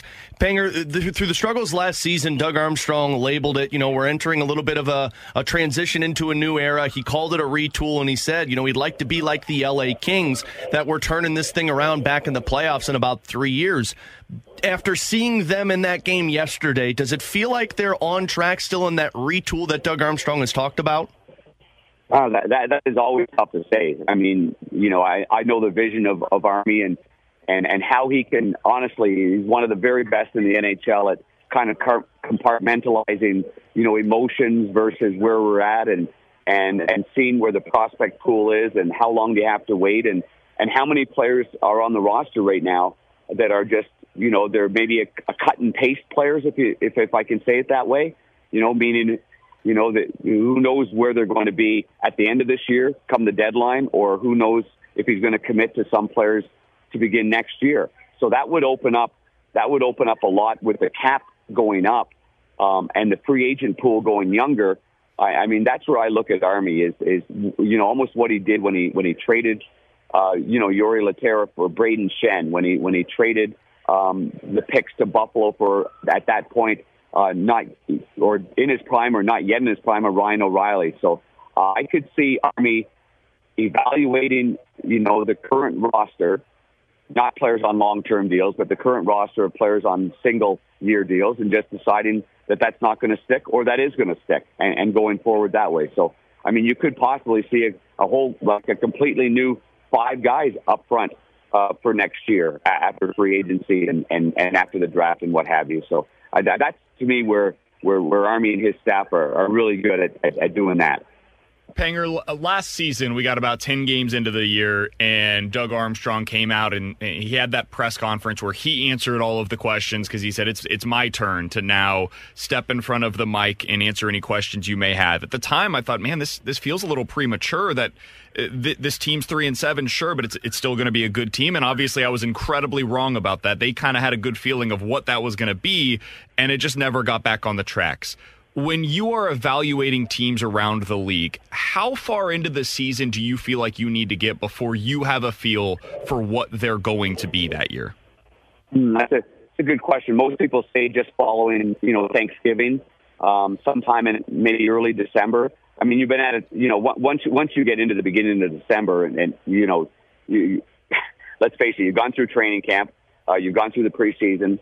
You've gone through enough games to say, okay, well, listen, this team they're not coming together. They're not playing hard together. They're not battling hard for one another. The same players that were scratching and making healthy scratches, they're returning to the lineup and they're not giving it. I think it's quite easily middle of December to find out where your team is at, to be quite honest with you. And people might say, well, what about 2018-19? Well, I'll tell you, in 2018-19, as I was between the benches, I said it a few times. All I said was, when this team decides to check their ego at the door, this is going to be an unbelievable team. And that's kind of what happened then. It wasn't a lack of effort. It wasn't a lack of bite or lack of wanting to win. It was just that there was more added players that were getting assignments that the current roster wasn't getting, and there was a little confusion. Once they figured that all out, and once Alexander Steen, put himself in a position to move up and down that lineup and everybody saw what he did, that's when they checked their egos at the door, and that's when they became a great team. But you can tell night in and night out if there's that togetherness, and then there's that camaraderie to say, we're going to do whatever it takes to sit together and play hard together. So I would say middle of December is the time that you figure that out. And Panger, final question that I've got for you. I don't even like asking the question. We push back on it all the time, but I wanted to get your opinion because you know the man well, you know this team well. We get a lot of listeners that text in and say, hey, Craig Berube is part of the problem here. He's not the right guy to get this thing back on track. When you hear something like that and you know what this team is going through right now, how would you answer the question of, is Craig Berube the right man to keep this team on the rails and then eventually get them back on track and get them back to the postseason? Well, that's part and parcel. There's two ways of looking at that, and I understand the fans' frustration, but you know, it's also the evolution of what kind of players are being developed, whether it's in the NHL or in the system. And you know, I mean, Craig Berube, as we well know, is a heavy player. Get pucks down low. Don't waste shots from the outside. Hold on to pucks. Be strong on them, and then pump them back to the points. And I mean, I can be watching a game and tell you exactly when Craig Berube's a happy camper and watching the way the team plays. I mean, there's no denying that. But you know, there are a lot of young players around the NHL, and the Blues aren't the only team that has them. You know, they come from different mentalities. They come from a fancy little go through the neutral zone play, and if it works, it works, and if it doesn't, they don't necessarily want to come back hard in their own zone. They don't want to, they don't want to battle for the red line to get it in deep or battle for the blue line to keep pucks. And coaching's tough right now. I mean, you can't be as hard on these players. You can hardly sit them down. You know, your GM's going to have the agents down at his throat calling them, and you've got to be nice and gentle to a lot of these players. I mean, it's a different way. So what I can say to the fans is, we've been lucky in St. Louis to have Craig Berube. And if his time comes to an end, just think of the great things that he's done with the St. Louis Blues. He's trying everything he can possibly try to do it and get to the players and create the kind of environment that he wants to create with that team. And so always tough when you have a transition and a different style of players. Panger, you're always the best. It's great to hear your voice. It was great to see you on the call last night. Have a safe trip back to Chicago. All the best to you and the family, and we look forward to seeing you in St. Louis real soon. I look forward to it as well, December 23rd. That was Darren Pang joining us here on 101 ESPN. Huge thanks to him for hopping on, as always. Alex, the biggest thing that you took out of that conversation with Panger was what? It was kind of his last statement there on Craig Berube, and just the tone that he had with it. Look, Panger doesn't know anything on that side of it. This is all hypothetical. But, man, the way that Panger sounded like was, look, Craig Berube has been a phenomenal coach with the Blues. He got the best out of a group that no other coach was able to do. But it just might be to the point where right now you're wondering if he can get the best out of these guys. And the way that he phrased it to where, you have a coach and you look at the development of players and how they develop with that coach. You look at the system and you look at the roster you have in place and you decide what's best. So who knows what's best, but that's what I took away. I think the question with Berube and this team that has been assembled, this roster that's been assembled for him, remains what it has been at all times. Can he win this way? And this is not a shot against Craig Berube. I continue to believe that Berube is a really good NHL coach who will be immediately one of the most sought-after coaches on the market, if not the most sought-after coach on the market, if he were to be let go here in St. Louis. Somebody would potentially fire their coach to hire Berube because he's that good. He's the Stanley Cup winner as recently as a few years ago. The question, though, is, can you win with guys like Robert Thomas and Jordan Kyrou and Brandon Saad and Jakub Vrana, and with this style of defensive core that is more puck movers than it is stay-at-home defensemen? And if the answer to that question is no, because it is harder to move the players than it is the coach, a lot of the time what teams will do is change the coach to find out, okay, if you can't make it work with these guys, let's see if the next guy can. And the answer might be no to anybody. Like, the answer very well may end up being, yeah, the players are the problem. And you fired a really good coach because you messed up with the players. And we might look back 3, 4, 5 years down the road and say, oh boy, man, they really messed it up there. But that's what they have to determine this year is this a player issue? Is it a coach issue? Is it a little bit of both? And if the answer ends up being either, a coach issue or a little bit of both, they might have to end up changing the coach, Unfortunately, that's the easy route to go with this one. But, I mean, the reality with this one is he's the right coach. You just got to get through the bad contracts that you're in right now with the roster you have in place so you can develop this roster a little bit more towards Berube. Guys like Dvorsky, guys like Jimmy Snuggerud, those seem like more Craig Berube-type players. But the problem is 3 years. You're 3 years away. I mean, they'll probably be playing on this team maybe next year or 2 years, but they're not going to be effective until about 3 or 4 years. And for the people, we got a text coming in, a couple of them that are saying, way too much inconsistency with this team. I hate to be the bearer of bad news, folks, but the inconsistency you're seeing right now is going to be the inconsistency with any coach you bring in. This isn't a coach problem. This is just a on-ice issue that the Blues have gone through in the past with Mike Yeo. They went through it before Ken Hitchcock. And if you fire Craig Berube, you're going to be right back in the same spot. Now, that doesn't mean it can't be fixed by a new coach. Like, maybe if they run a different style of system, like, it could look different and the results might end up being better. I don't know if that is or is not the case. I don't know how anybody can tell you either way.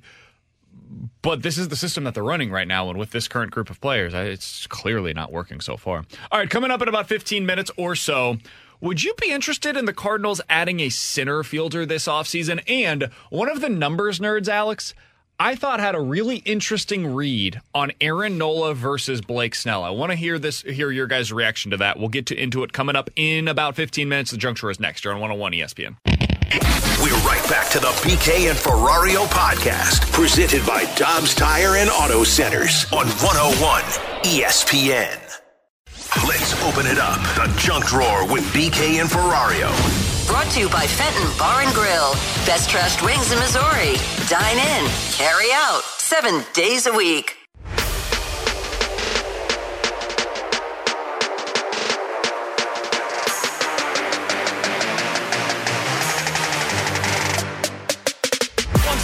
T-Bone on BK. T-Bone, what do you got for us today in the Junk Drawer? So today, the Atlanta Falcons announced a new special. I guess they must do this every week for every home game. A new, special meal, and it's got kind of a St. Louis flavor to it. Is the McRib back? This week. No, but it does deal with ribs. Oh. And I said Falcons, not McDonald's. So?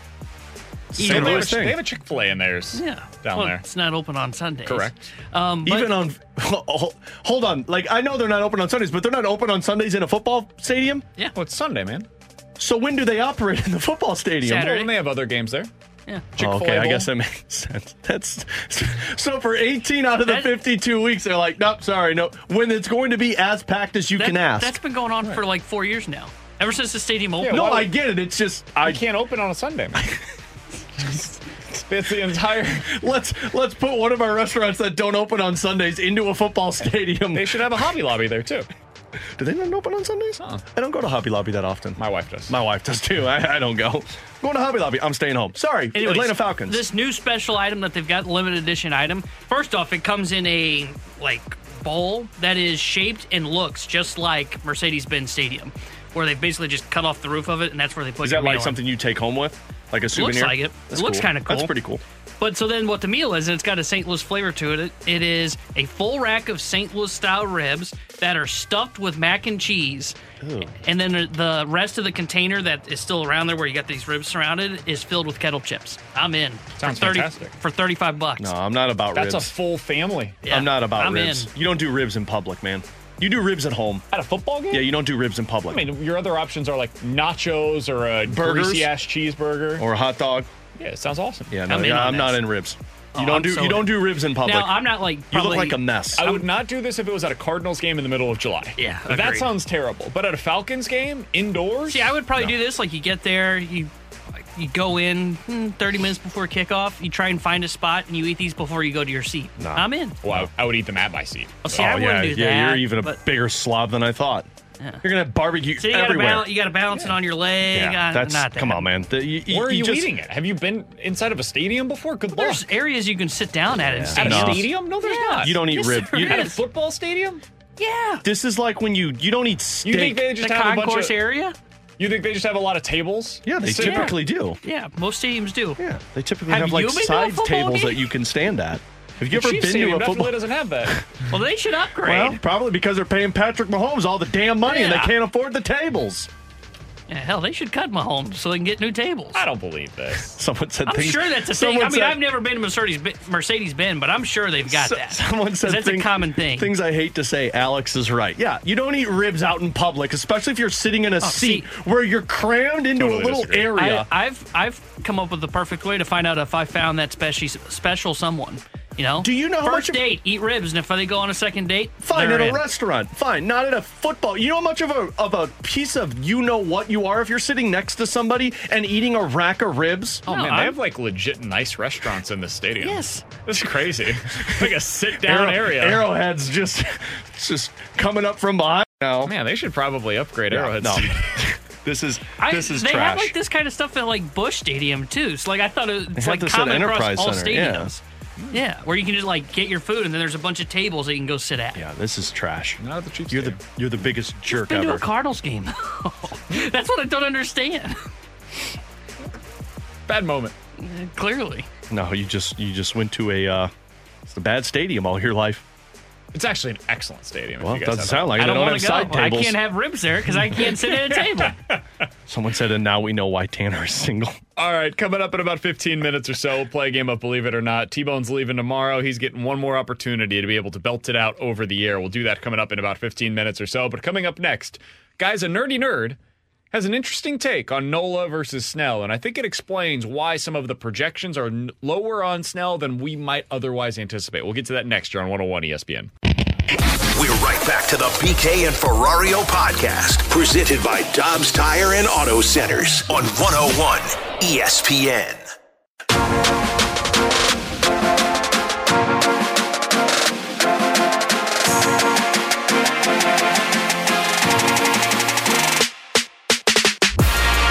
Alex, that's T-Bone, and I'm BK. You got BK and Ferrario here on 101 ESPN. So as I opened up The Athletic earlier today, Alex, I saw Keith Law had a piece out, and I said to myself, I'm going to close this. Gotta read that one. Gotta read that one. He wrote about the top 50 Major League Baseball free agents. Shohei Ohtani is the headliner, but the depth of the class is, quote, weak, end quote. So yes, Shohei Ohtani is the number one free agent. We don't have to talk about him here in St. Louis. He doesn't pitch this upcoming season. He's not a number one free agent anymore. He's not an option here in St. Louis. Turns out if you don't pitch, you ain't coming here. Cody Bellinger, he's not an option for St. Louis either. But at number 3 on this list, he has Aaron Nola. And I thought what he said about Nola in his write-up was interesting, especially when you compare it to what he had to say about Blake Snell. He said, quote, I think Aaron Nola is a hidden ace. Someone who will take off for whoever signs him next, and shame on the Phillies if they aren't that team, even though he might end up in the $25 million range as opposed to the $30 million range that he's likely to be worth, end quote.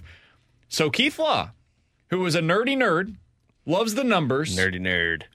Is looking at the numbers, looking at the player, scouting, and saying to himself, that guy is going to be an ace for somebody. And if the Phillies let him walk, it's going to be a mistake, and he's going to get paid less than what he's actually worth on the market. Then he continues. He goes down the list. He continues with his rankings. Again, number 3 was Aaron Nola. Number 4, Yamamoto. Number 5, Sonny Gray. Number 6, Jordan Montgomery. Number 7 on his list, behind Montgomery, behind Gray, behind Yamamoto, behind Nola, finally is Blake Snell. Trash. Here's what he writes. Blake Snell is a good pitcher, but he's not a number 1 starter or somebody who can project as a sub-3 ERA moving forward. He also has not been very durable in his career. If someone is going to pay him to be a mid-rotation guy, they'll capture some of the upside in his healthy years to make up for the years where he can't pitch as often. But if he gets paid like a number 2 or better, he probably won't end up producing up to that level of his contract, end quote. Those are 2 very different write-ups on Nola versus Snell, and those are the 2 guys that we've spent the majority of our time talking about. By the way, he has Eduardo Rodriguez at number 8 on this list. So of the top 8 players, I think it is 6 of them are starters going into this offseason. Guys, what do you make of what he says about Nola versus Snell, where he says Nola is a hidden ace, he's going to outperform expectations for his next team, and he says Snell is a guy that's probably going to be paid like a number 2 starter, but shouldn't be. What do you make of that? I agree with the Snell part. I'm very skeptical. That's why when we talked yesterday, like the fact that it's dipped down from 30 mil makes me a little bit more willing to dive into it. But it does make me nervous with Blake Snell because I don't know if that style is going to mesh well because of the Cardinals situation, but I also don't know if the longevity of that contract is going to match. I'd push back on the Aaron Nola hidden ace, and he's going to outperform expectations. I am concerned about the mileage on that arm. Now, he's found a way to keep himself healthy, but, I mean, we are talking about a 30-year-old that you're bringing in for 5 to 6 years and going to say, we need you to be our ace. How much of his success has been covered by having Zach Wheeler? That's the one part that I would say, I don't know if I'd push back on that. $30 million makes me nervous with Aaron Nola, just like it makes me nervous with Blake Snell. But if you're telling me I got to pay one of them $30 million, I'm going to back what Keith Law said in Aaron Nola. Yeah, I disagree with the Nola thing, too, because I don't think he is an ace. I think, if anything, you're overpaying Aaron Nola if you're giving him $30 million to... Well, to be clear, he said 25. Yeah. Still, 25, $30 million... 25 is not an overpay. 25 is about where I think the market is. If you're going above that, then we're starting to get into the range of an overpay. I think Nola is not a secret hidden gem as an ace for a team. I think he's a number 2 starter that can play up as a 1 for a team when need be. Like I think the Cardinals would potentially still be searching for a number 1 starter even if you had Aaron Nola. I think what he's writing up about Blake Snell, and if this is how baseball is going to view him, whoever gives him the contract is going to get a steal. I really believe that, because if his market's not going to develop, and this is another write-up that we're seeing that is like, whoa, cautious with Blake Snell. Man, number 2s don't win 2 Cy Youngs. That's a number 1 guy that definitely has the upside as pitching as an ace. Like, I would say, if you flipped those write-ups and you told me this guy has a potential as a number 1 and that team's going to get their steal, I would have assumed Keith Law was writing about Blake Snell, because he's just got better stuff. And though, yes, he has had years where his ERA is in the 3s, that's a number 2 starter probably. But, man, when he is right and he is healthy, you're going to see it again. He's going to win his 2nd Cy Young. You don't win 2 Cy Youngs by accident. So I just disagree with Keith Law's assessment. I think somebody's getting a steal when they sign Blake Snell. I think why he's doing this, like the reason why he is believing that Aaron Nola has more in there than what he's shown so far in Philly, is because of his fielding independent numbers. Now, I don't know if these are going to be realized or not. They may end up going to the next team, and like we just look back on it and say, yeah, when he was in Philadelphia, he was just always a guy that underperformed relative to his fielding independent numbers. That's totally possible because, as you said, Alex, he's going to be 31 years old, and he's not the same pitcher that he was when he was 27 with those underlying numbers. But in his career, or since 2018, he's had a 3.7 ERA and a fielding independent of 3.3. In fact, his fielding independent number, which is, for those that don't like the nerdy numbers, it's basically, hey, if you were pitching in front of a neutral defense, not good, not bad, what would your numbers be expected to be in that scenario? His numbers are exactly the same as Blake Snell since 2018. The exact same. Now, the actual numbers are slightly different. Since 2018, Blake Snell has a 3.0 ERA and Aaron Nola has a 3.7 ERA. Both of those are great, but this has been a consistent thing with Aaron Nola. You look back at 2020, he had a 3.1 fielding independent and a 3.3 actual. In 2021, he had a 3.3 fielding independent, 4.6 actual ERA that year. 2022, 2.5 fielding independent, which is basically what we saw from Snell in his actual ERA this year, and a 3.3 actual ERA. Even this season, he was underperforming relative to expectations. 4.0 fielding independent, which is not great. I'm not trying to sell you that it is, but it's better than his 4.5 ERA from the regular season. I can't explain why that is. I can't.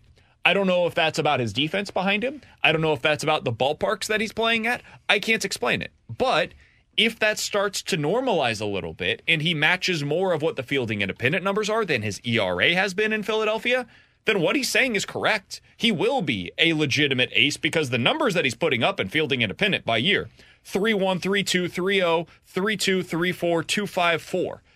Those are ace-level numbers, man. Almost every single year other than this past one. So if you believe that this past year was a one-off and you believe in the underlying numbers, Aaron Nola is not only the best pitcher on the market, he's by far the best pitcher on the market. See, it would be one thing for me if it just happened this year, but it's really 2 of the last 3 years that his actual numbers, have not lived up to what the FIP was that you said. It's every year.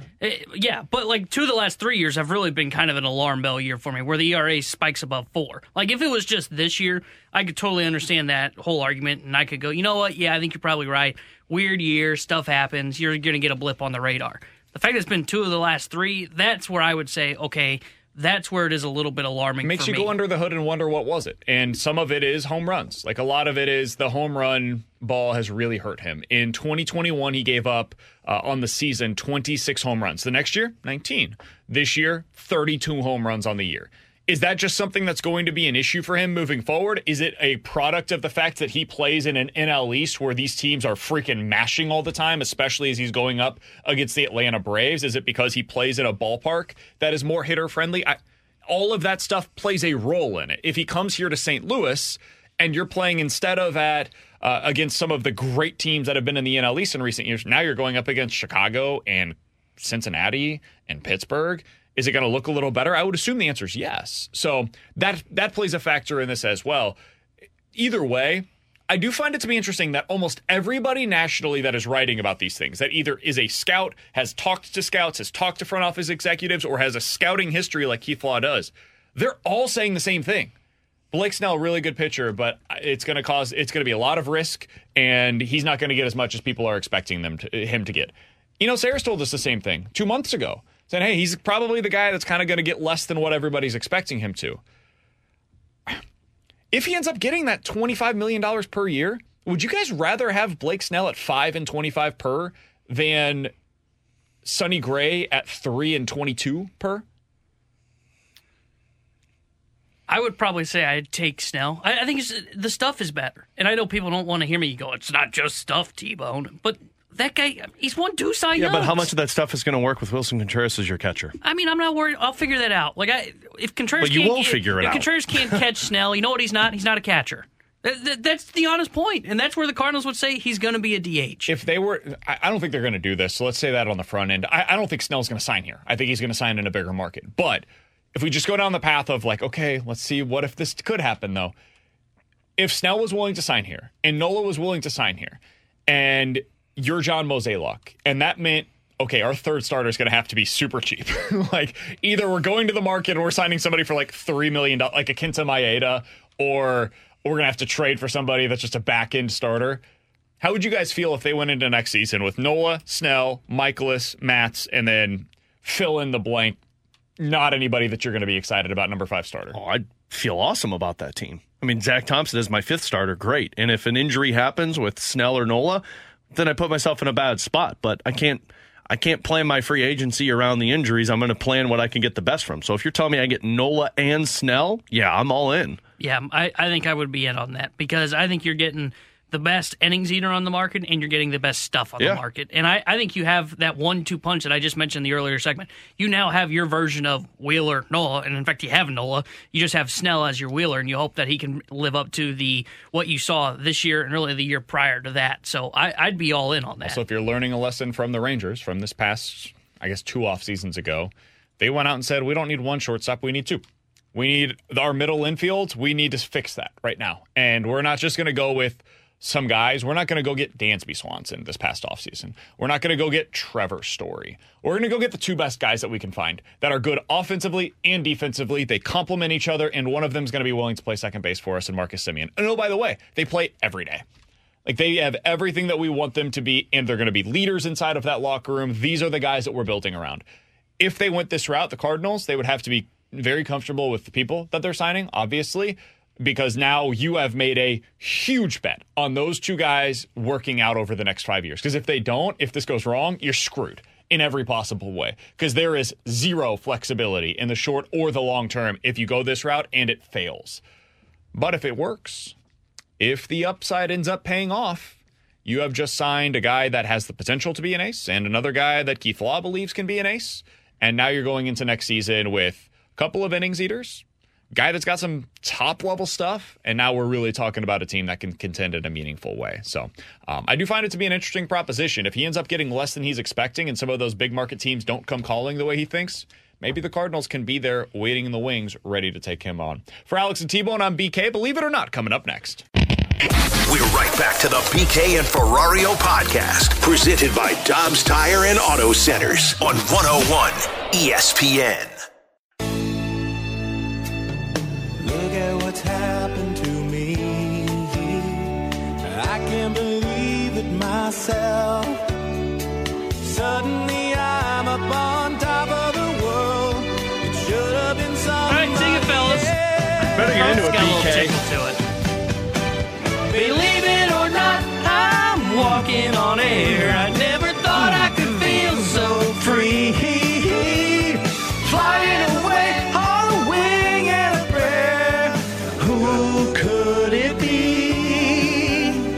Believe it or not, it's just me. 314-399-9646 is the Air Comfort Service text line for Believe It or Not. You give us a scenario, we'll tell you if we are believing it or not here on 101 ESPN. Let's start with this, boys. The other day, the Oakland Raiders in the middle of the night decided to Damn, I haven't done that one in a minute. They decided in the middle of the night in Las Vegas to fire their head coach, and that wasn't it. They also fired their general manager. Can they fire the owner? Probably should. Believe it or not, Deion Sanders will be the next head coach of the Las Vegas Raiders. Oh, I'm not believing this one. I don't think Deion Sanders goes. I think they'll pursue Deion Sanders. I think Deion Sanders says, yeah, no, I'm good. I'll stay where I'm at right now. But it would, man, how crazy it would be if his son gets drafted by Vegas as the new quarterback and they try and get Deion Sanders as the head coach. But I still think he says no. Surely they're not going to take, is it Shador? Is that the one that's quarterback? He hasn't been all that impressive lately. He's considered to be a top 20 pick. Shadurely, they will. That's a top mistake. Get it? I actually disagree with you. I think Shador Sanders has been really good lately. I was going to say, I think he's been at least top 5 quarterback in that first round draft worthy. I wouldn't draft Shador. And I don't think Sanders will be the next Raiders head coach, so I'm not going to believe this. You were just such a grumpy old man. Sorry, I'm the one that right gets told I'm grumpy. The Athletic has Shador Sanders at number 24 on their latest big board. How many quarterbacks go before him? 3, I think. I was going to say. J.J. McCarthy, they've got ahead of him. And I'm going in reverse order, just to be clear. J.J. McCarthy is not their number one guy. Oh, no, he's my number one guy. Caleb Williams and Drake May. Yeah. So he is the 4th-rated quarterback in the upcoming class. Either bad year for quarterbacks or going to get a steal late in the round. Probably a little bit of both.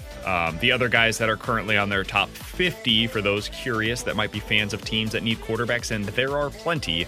They have Jaden Daniels also in the top 50, the LSU quarterback. He's a stud, but he's just so small, man. Quinn Ewers is on this list as well, and Carson Beck, the Georgia quarterback, is coming in at number 50 on the list. Tanner would take all those guys over Shador. No, I think it's a bad quarterback class. I'm not going to believe this either. I do not think that Deion is going to take the job, but my God, would it be fun if he did? Oh, yeah, I would love that. I would be very curious to see what it would look like. The frustrating part is I would want to love that team, but God, I hate Mark Davis, so I couldn't like the team. Alex, what do you have for us today? Believe it or not, boys, for Friday's game tomorrow night against the New Jersey Devils, we are going to see Torrey Krug in the press box. I think they will bench the third pair defenseman. Do not think they will do so. You know what? Believe it. I was going to say the third pair defenseman is Nick Leddy and Tyler Tucker. Yeah. And Nick Leddy, I thought, had a good game. I think Tucker's coming out of the lineup, and I think they will replace him with Perunovic. Here's the thing, though. Oh, see, I think Bortuzzo goes in for Tucker. Maybe. I think that if you replace Tucker with Perunovic, I don't know that you're going to want Krug and Perunovic in the lineup together when you're only dressing 6 defensemen. So you're either going 11-7 again, or you're putting Torrey Krug up in the press box. So I'll say believe it. So here's my thinking here. I mean, it's very clear. Justin Falk was the number 1 quarterback on a power play last night. He played 4 minutes of power play time compared to like 2.5 minutes for Torrey Krug. And if Krug's not playing top power play minutes, what's his role? Because, I mean, you're not putting him out there late in games to close things down. Frankly, that's what Leddy and Scandella have been doing. They've been rotating with Parayko. If he's not going to be on that top power play and have success, that's where Scott Perunovic comes into play. I mean, people have been screaming for that. So I'm actually going to believe this one. I do wonder, now that we've seen one guy that hasn't been playing to the level that they need him to, they've scratched him and Jakub Vrana. Could that be Torrey Krug for tomorrow's game? See, I'm not going to believe it because I don't think they're going to put that contract up in the press box. I just don't. It's easy to do Vrana 1 year, making, like 3.25. You're not even paying half of his salary. Half of it's being paid by Detroit. So I just don't think they're going to do it. I think it's more likely, like, as much as I think he probably should be up there, I think it's more likely they're going to end up going 11-7. And maybe he just becomes the seventh defenseman, hardly plays, and pretty much gets more minutes. But I just can't see them putting him up in the press box. I'm not going to believe it. T-Bone, what do you got? Believe it or not, the Cardinals will jump the free agent market and make a signing before the end of this month. Believe it. I think they're going to sign Sonny Gray. Yeah, he'll be signed tomorrow. Well, he can't tomorrow. We got to wait 4 more days. No, you don't. It's already been signed. It's just we got to wait. And the press conference will be tomorrow. It's hey, signed, guys. sealed, delivered the way that Wingo was with Mizzou. Yeah. So it's a fait accompli. But he didn't sign with Mizzou. We know, buddy. We know. That's the whole Does that mean Sonny Gray's signing with Texas? No, he's going to end up with Horns Atlanta. up. I could totally see Sonny Gray signing with Atlanta, by the way. That would be a hell of a signing by them. Yeah, I could see that. But is he He's wanted from Nashville? But is he wanted in Atlanta? It's a fair question. He's definitely wanted here. There's posters of his face in St. Louis that I know of probably right now somewhere. Mo's got his jukebox on his shoulder, playing some sort of romantic song It was outside a of Sonny stereo, Gray's not window. a jukebox. Oh, really? Do you know what a jukebox is? Isn't that one of them big things? Yeah, I'm right. That's I've seen that on there. that's a boom box. A jukebox is the big freaking things that you see in diners. Oh. Yeah, I don't think he's holding a jukebox? I've already got the idea for us to do a weekly hit with Sonny Gray next year. It's always sunny in St. Louis. Okay. S-O-N-N-Y. And we can just continue that next year during the First of all, hockey way to season. steal off of a television show and way to steal off my idea for Oscar Sundquist. Yeah, we're going to do that with Sonny as well. Oscar Sundquist. So, Oscar Sundquist. We're just going to keep the same imaging. It'll be ready to go. Good. It's always sunny in St. Louis. Whether it's the winter or the summer, we got sunny here on BK and Ferrario. Sonny and Cher. T-Bone can be Cher. He doesn't get that. Go on, move on. T-Bone, do you think that they're going to sign him before the end of the month? I don't think so. I think they're going to sign him, but I don't think it's going to be the end of the month. The free agent market takes a long time, and I don't think anything will happen until we get closer. Who was the first player to sign last year? Oh, gosh. Well, there was only one player to sign last year. Free agency. I thought you meant for the Cardinals. I'm like, well, they only did one. I guess you could say Waino. Because most of the big ones don't have until like winter meetings right around that time, and that's December. So what? I just hate you. What? Well, clarify next time. That's on me. Like, geez, I don't know who was the next one to sign. You know who signed first? It was the only guy that signed in Wilson Contreras. He was January. Post winter meetings. Yeah. So that's why I just don't. The MLB offseason, like everybody gets all excited, and the free agent market opens, and then it's like nothing happens. You get 1 week that's like awesome, and then everything else is just boring. It's not like the NBA where it's like free agent opens or NHL. Or and the it's NHL. Like, boom, 24 hours, everybody signed, all the spots are locked up, and you can end the offseason. Well, but that's nobody tampers, you know? Yeah, exactly. 314-399-9646 is the Air Comfort Service text line for Believe It or Not. Guys, believe it or not, Yadier Molina will sign to be a Cardinals coach by the end of the week. By the end of next week. Sure. Like tomorrow. I was going to say, tomorrow's pretty quick. I'll believe it. I don't know what the coach is going to be. Bench coach, catcher coach, work from Puerto Rico coach. It's going to be something. He's going to be a part of the organization. So I'm going to believe this one. I'll believe it too. That'll be the offseason press conference. Yeah, I'm a little. I don't know exactly what the role will be. I'm starting to wonder if it's not going to be bench coach, because I think if it was a bench coach signing, we would have already heard about it. And this is taking longer than I thought based on all the rumblings that started to happen during the DS series. But yeah, I'll believe that he's signed on to be some sort of coach by the end of next week. I'm not going to believe it because it would have happened by now. I think he's going to get signed. I think they're going to make it happen. I think they were waiting on the World Series to make it official. I think he will sign with them sooner rather than later. By the way, last year, Jacob deGrom signed on December 3rd. Taijuan Walker signed on December 7th. Chris Bassett on December 13th. Zach Eflin was the first of the quote-unquote significant pitchers to sign last year, and that was on December 1st. Yeah, and all those are typically right around winter meetings. And I know I've heard on podcasts and read in articles, a lot of guys like to get deals done before Christmas or right before New Year's, so that makes sense. When did Steven Matz sign? December 3rd is the winter meetings this year. He was November 24th. I thought it was Thanksgiving. Yeah, November 24th is when they signed Steven Matz. The Cardinals have done this in the past, where they did it with him. They did it with Brett Cecil. I want to say that was a good deal. Brett Cecil signed with them early in the offseason, November 12th. No, that was his retirement. November 19th. Well, that was about as memorable. Yeah, November 19th they signed him. I don't think you're going to see it till after winter meetings. So I think what I just heard of this is the common theme of these early signings. We should wait till December. No, Sonny Gray, man. We want him. They signed Dexter Fowler on November 29th. Yeah, well, they should wait till December. They clearly jumped the market in December, and then they really get screwed. I remember last year they signed Wilson Contreras during the winter meetings. That was on December 7th. Who else did they sign last year? Pretty much it, man. Pretty much it. So, I think within the next 35 days, they will have one of these guys signed. I think within the next 45 days, they'll have one of these guys signed. Somebody on the text line said, so all these early contract signings were just complete garbage? Well, listen, man, they're changing their formula. They're changing their model. No, they really were. Everything's going to be A-okay now. All right, coming up next, there was one positive that came out of last night's Blues game, Alex. Believe it or not, there was. I believe it. It was Robert Thomas. We'll explain it next here on 101 ESPN.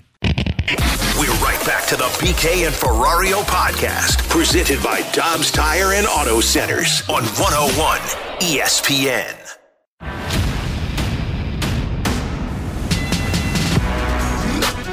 One positive from the Blues last night in what was otherwise a stinker of a game. With Alex and T-Bone on BK, Robert Thomas looks good, Alex.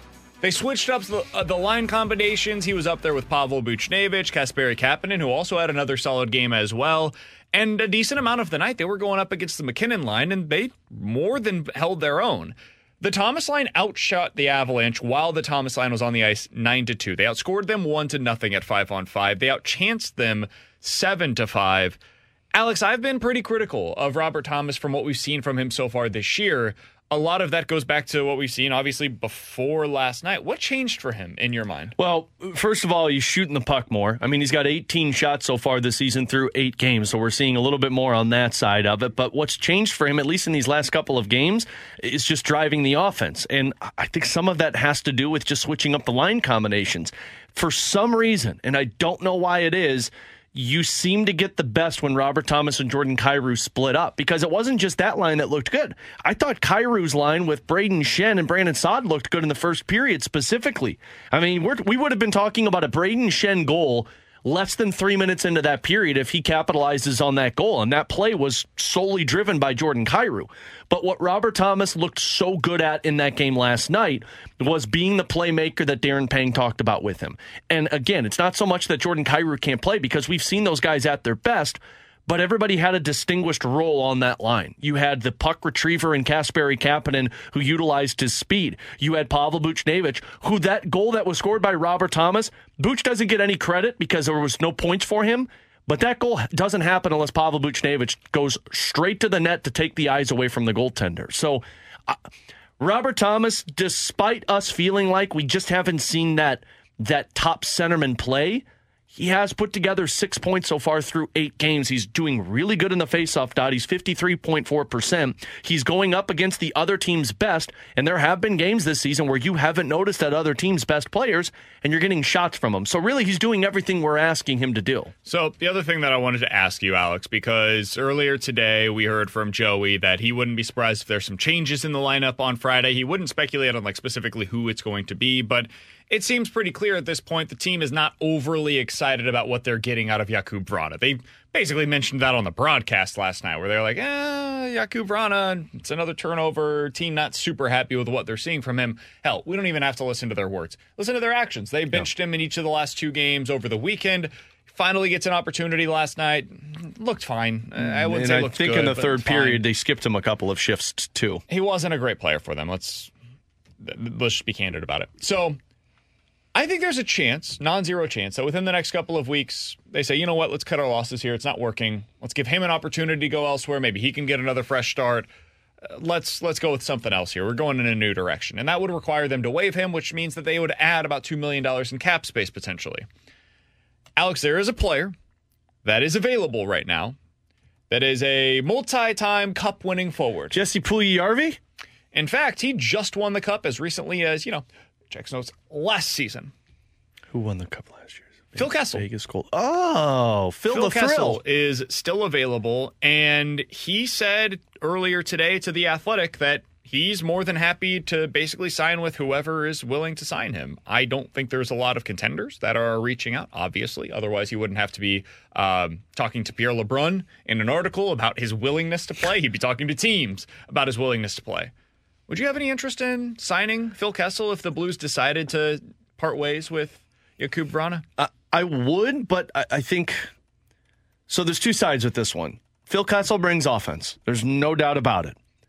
And the offense provides opportunities to get better on the power play. It helps out some of these other players that are searching for that right offense. Phil Kessel is also slow. Phil Kessel also last season played a fourth line role, which scored 14 points. So that's a really good numbers for a guy who was on your fourth line. But Phil Kessel also does not play defense. So you're essentially getting, minus the slow because Jakub Vrana is fast, but you're kind of getting what Jakub Vrana was. Now, Phil Kessel, I think, is going to play more to the role of what Craig Berube is searching for, meaning you're going to forecheck and try and retrieve pucks, and he's got a really good shot. So, yeah, I would be intrigued with this if it's coming in on a league minimum deal and you explain to Phil Kessel, like, look, we need you to help offense, but you can't just come in and be a defensive liability. Because we're trying to make strides towards something. It is who he is, and that's why I'm skeptical with it. Because if you're trying to hammer home the focus on both sides of the ice, do you really want to bring this in and have him play in your top 6, top 9? I mean, if you're bringing him in and you're putting him in Jakub Vrana's spot, you're playing him with Kevin Hayes. You guys cool with that? How does that benefit you? Now, he's going to play on the power play, so maybe your power play gets going. So this is the thing. Do I think it's a great decision? No. Do I think that it's changing anything of what you have currently with Vrana? Does he bring a different skill set to the table? No. It's different. I think he brings a little bit different of a play because he does forecheck, and he can create opportunities out of nothing. He does go to the areas that Craig Berube is asking Jakub Vrana to go to. And Jakub Vrana is not going to those areas. So if he... I think the first question they have to ask is this. Are any of our young players that are down in the AHL ready to play right now? And I would say no. And if the answer is no, if you don't have Zach Dean ready, if Bolduc's not ready, if Gaudette's not ready, if all these guys, they say to themselves, that they can't really help us, that's when you then ask the question of, okay, is there somebody available in free agency who can? And the top guy on that market is probably Phil Kessel right now. So if that's the place where you land, I could see how they say to themselves, it's probably something we should explore. Is Phil Kessel going to sign in St. Louis? I would, if 48 hours ago, I've said probably not. I think he's probably going to wait for somebody that's more of a contender to call him. After reading the article earlier today, I think he'll sign with whoever is willing to sign him. Mm-hmm. And I think it will cost you nothing. $800,000 is the minimum. If you decide to waive Jakub Vrana, you would have that money available to you right now. So I would say, sure. What are you really... What are you losing out on by signing him would be my response. So that's where I currently land on the scenario. I'm not calling for them to do it, but if they decide to waive Vrana, I could see how it ends up making sense for them. Coming up next, we're hitting the BK and Ferrario Rewind here on 101 ESPN. We're right back to the BK and Ferrario podcast, presented by Dobbs Tire and Auto Centers on 101 ESPN.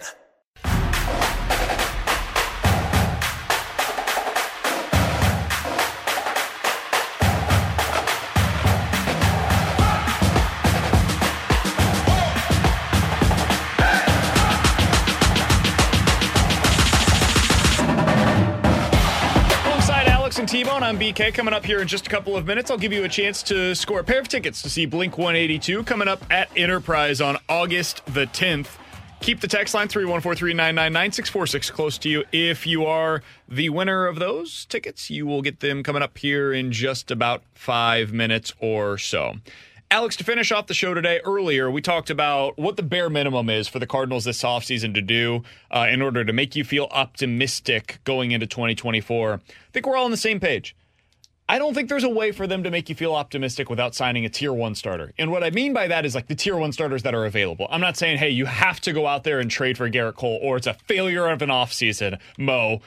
Obviously, that's unrealistic. But Snell, Nola, Yamamoto, those are the only 3 free agents, in our opinion, that fit the criteria of a Tier 1 starter. If you don't sign one of them, then you have to trade for somebody who does. Dylan Cease would fit into that criteria. Logan Gilbert fits into that criteria. Guy who we've talked about a lot that does not fit into that criteria, though, is Tyler Glasnow. He would be in tier 2 for us, and you have to sign or trade for one of those guys as well. Sonny Gray, Eduardo Rodriguez, Montgomery, Stroman, Giolito would not fit into this criteria. Glasnow. Those are the types of pitchers, really solid mid-level rotation starters that either have a question with health or a question of consistency long-term. I think that's the starting point of what would make you optimistic about the Cardinals moving forward. Yeah, I mean, the only way that I'm sitting here talking about this team as, well, they've turned it around, and good job by you, Mo, with this offseason, is if you come away with a legit 1 and 2 starter in your rotation. You have to come away with 2 guys that are night and day better than Miles Mikolas. And I don't care who it is. I don't care if it's Blake Snell or Aaron Nola or Yamamoto or one of these guys that has this opportunity. But if you walk away from this offseason with Sonny Gray and throw in an Eduardo Rodriguez, to me, I'm going to look at that and say, I still think you needed somebody who had game-breaking stuff. Yeah, and I agree with everything that you just said there. You got to get 2 top guys. To me, you got to sign a 3rd guy as well. You can debate who that is, Mahle, Lugo, whatever. But then you also, to me, another minimum is you've got to go out and you got to get a bullpen arm that I can say at least is in the conversation with Gio and JoJo. That has to be there. Our text line said, wait, so you guys think that Cease is an ace? I didn't say that. I don't think that Cease is an ace. I don't think anybody available is an ace. I don't think that Nola is an ace. I have no idea if Yamamoto is going to become an ace, but it's hard to project that when we have never seen him pitch in the big leagues before. I don't think that Logan Gilbert is an ace. I don't think you're acquiring an ace, quote unquote, this offseason. Zach Gallen, not available. Going out and getting a Garrett Cole, not available. Prime Scherzer, prime Verlander, none of those guys are available this offseason. So what you have to do is settle for what is out there. And what is out there is a guy that in a game 1 of a postseason gives you a really solid chance. Nola can do that. Going out there and getting Snell, he can do that. Yamamoto, you believe, could go ahead and do that for you. If you're able to go out there and get one of those guys and you add him to this team, you feel pretty good about your chances. You might end up having a guy on the other side in Zach Wheeler who's better than your dude, but you can at least go blow for blow and feel like you've got a fighting chance in that scenario. But no, I don't think any of the guys that are available to you are legitimate aces this offseason because I don't think those guys are out there. Unless you end up trading like Jordan Walker, and I don't foresee or want them to do any of that. Yeah, you got to be pitcher by committee, but you got to be pitcher by committee with talent at the top of it, not what you had last year. He's Alex, that's T-Bone, I'm BK. 314-399-9646 is the Air Comfort Service text line if you are texter number 101. And you can tell us the stadium that T-Bone was talking about earlier today where they are having ribs with chips and mac and cheese all on one platter. What is the stadium that will be selling that this weekend? They even have tables where you can eat it at. If you can give us that stadium, if you can give us that stadium name correctly and your texter 101, you are going to see Blink 182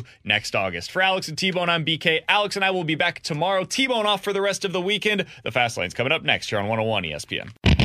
You've been listening to the BK and Ferrario podcast, presented by Dobbs Tire and Auto Centers on 101 ESPN.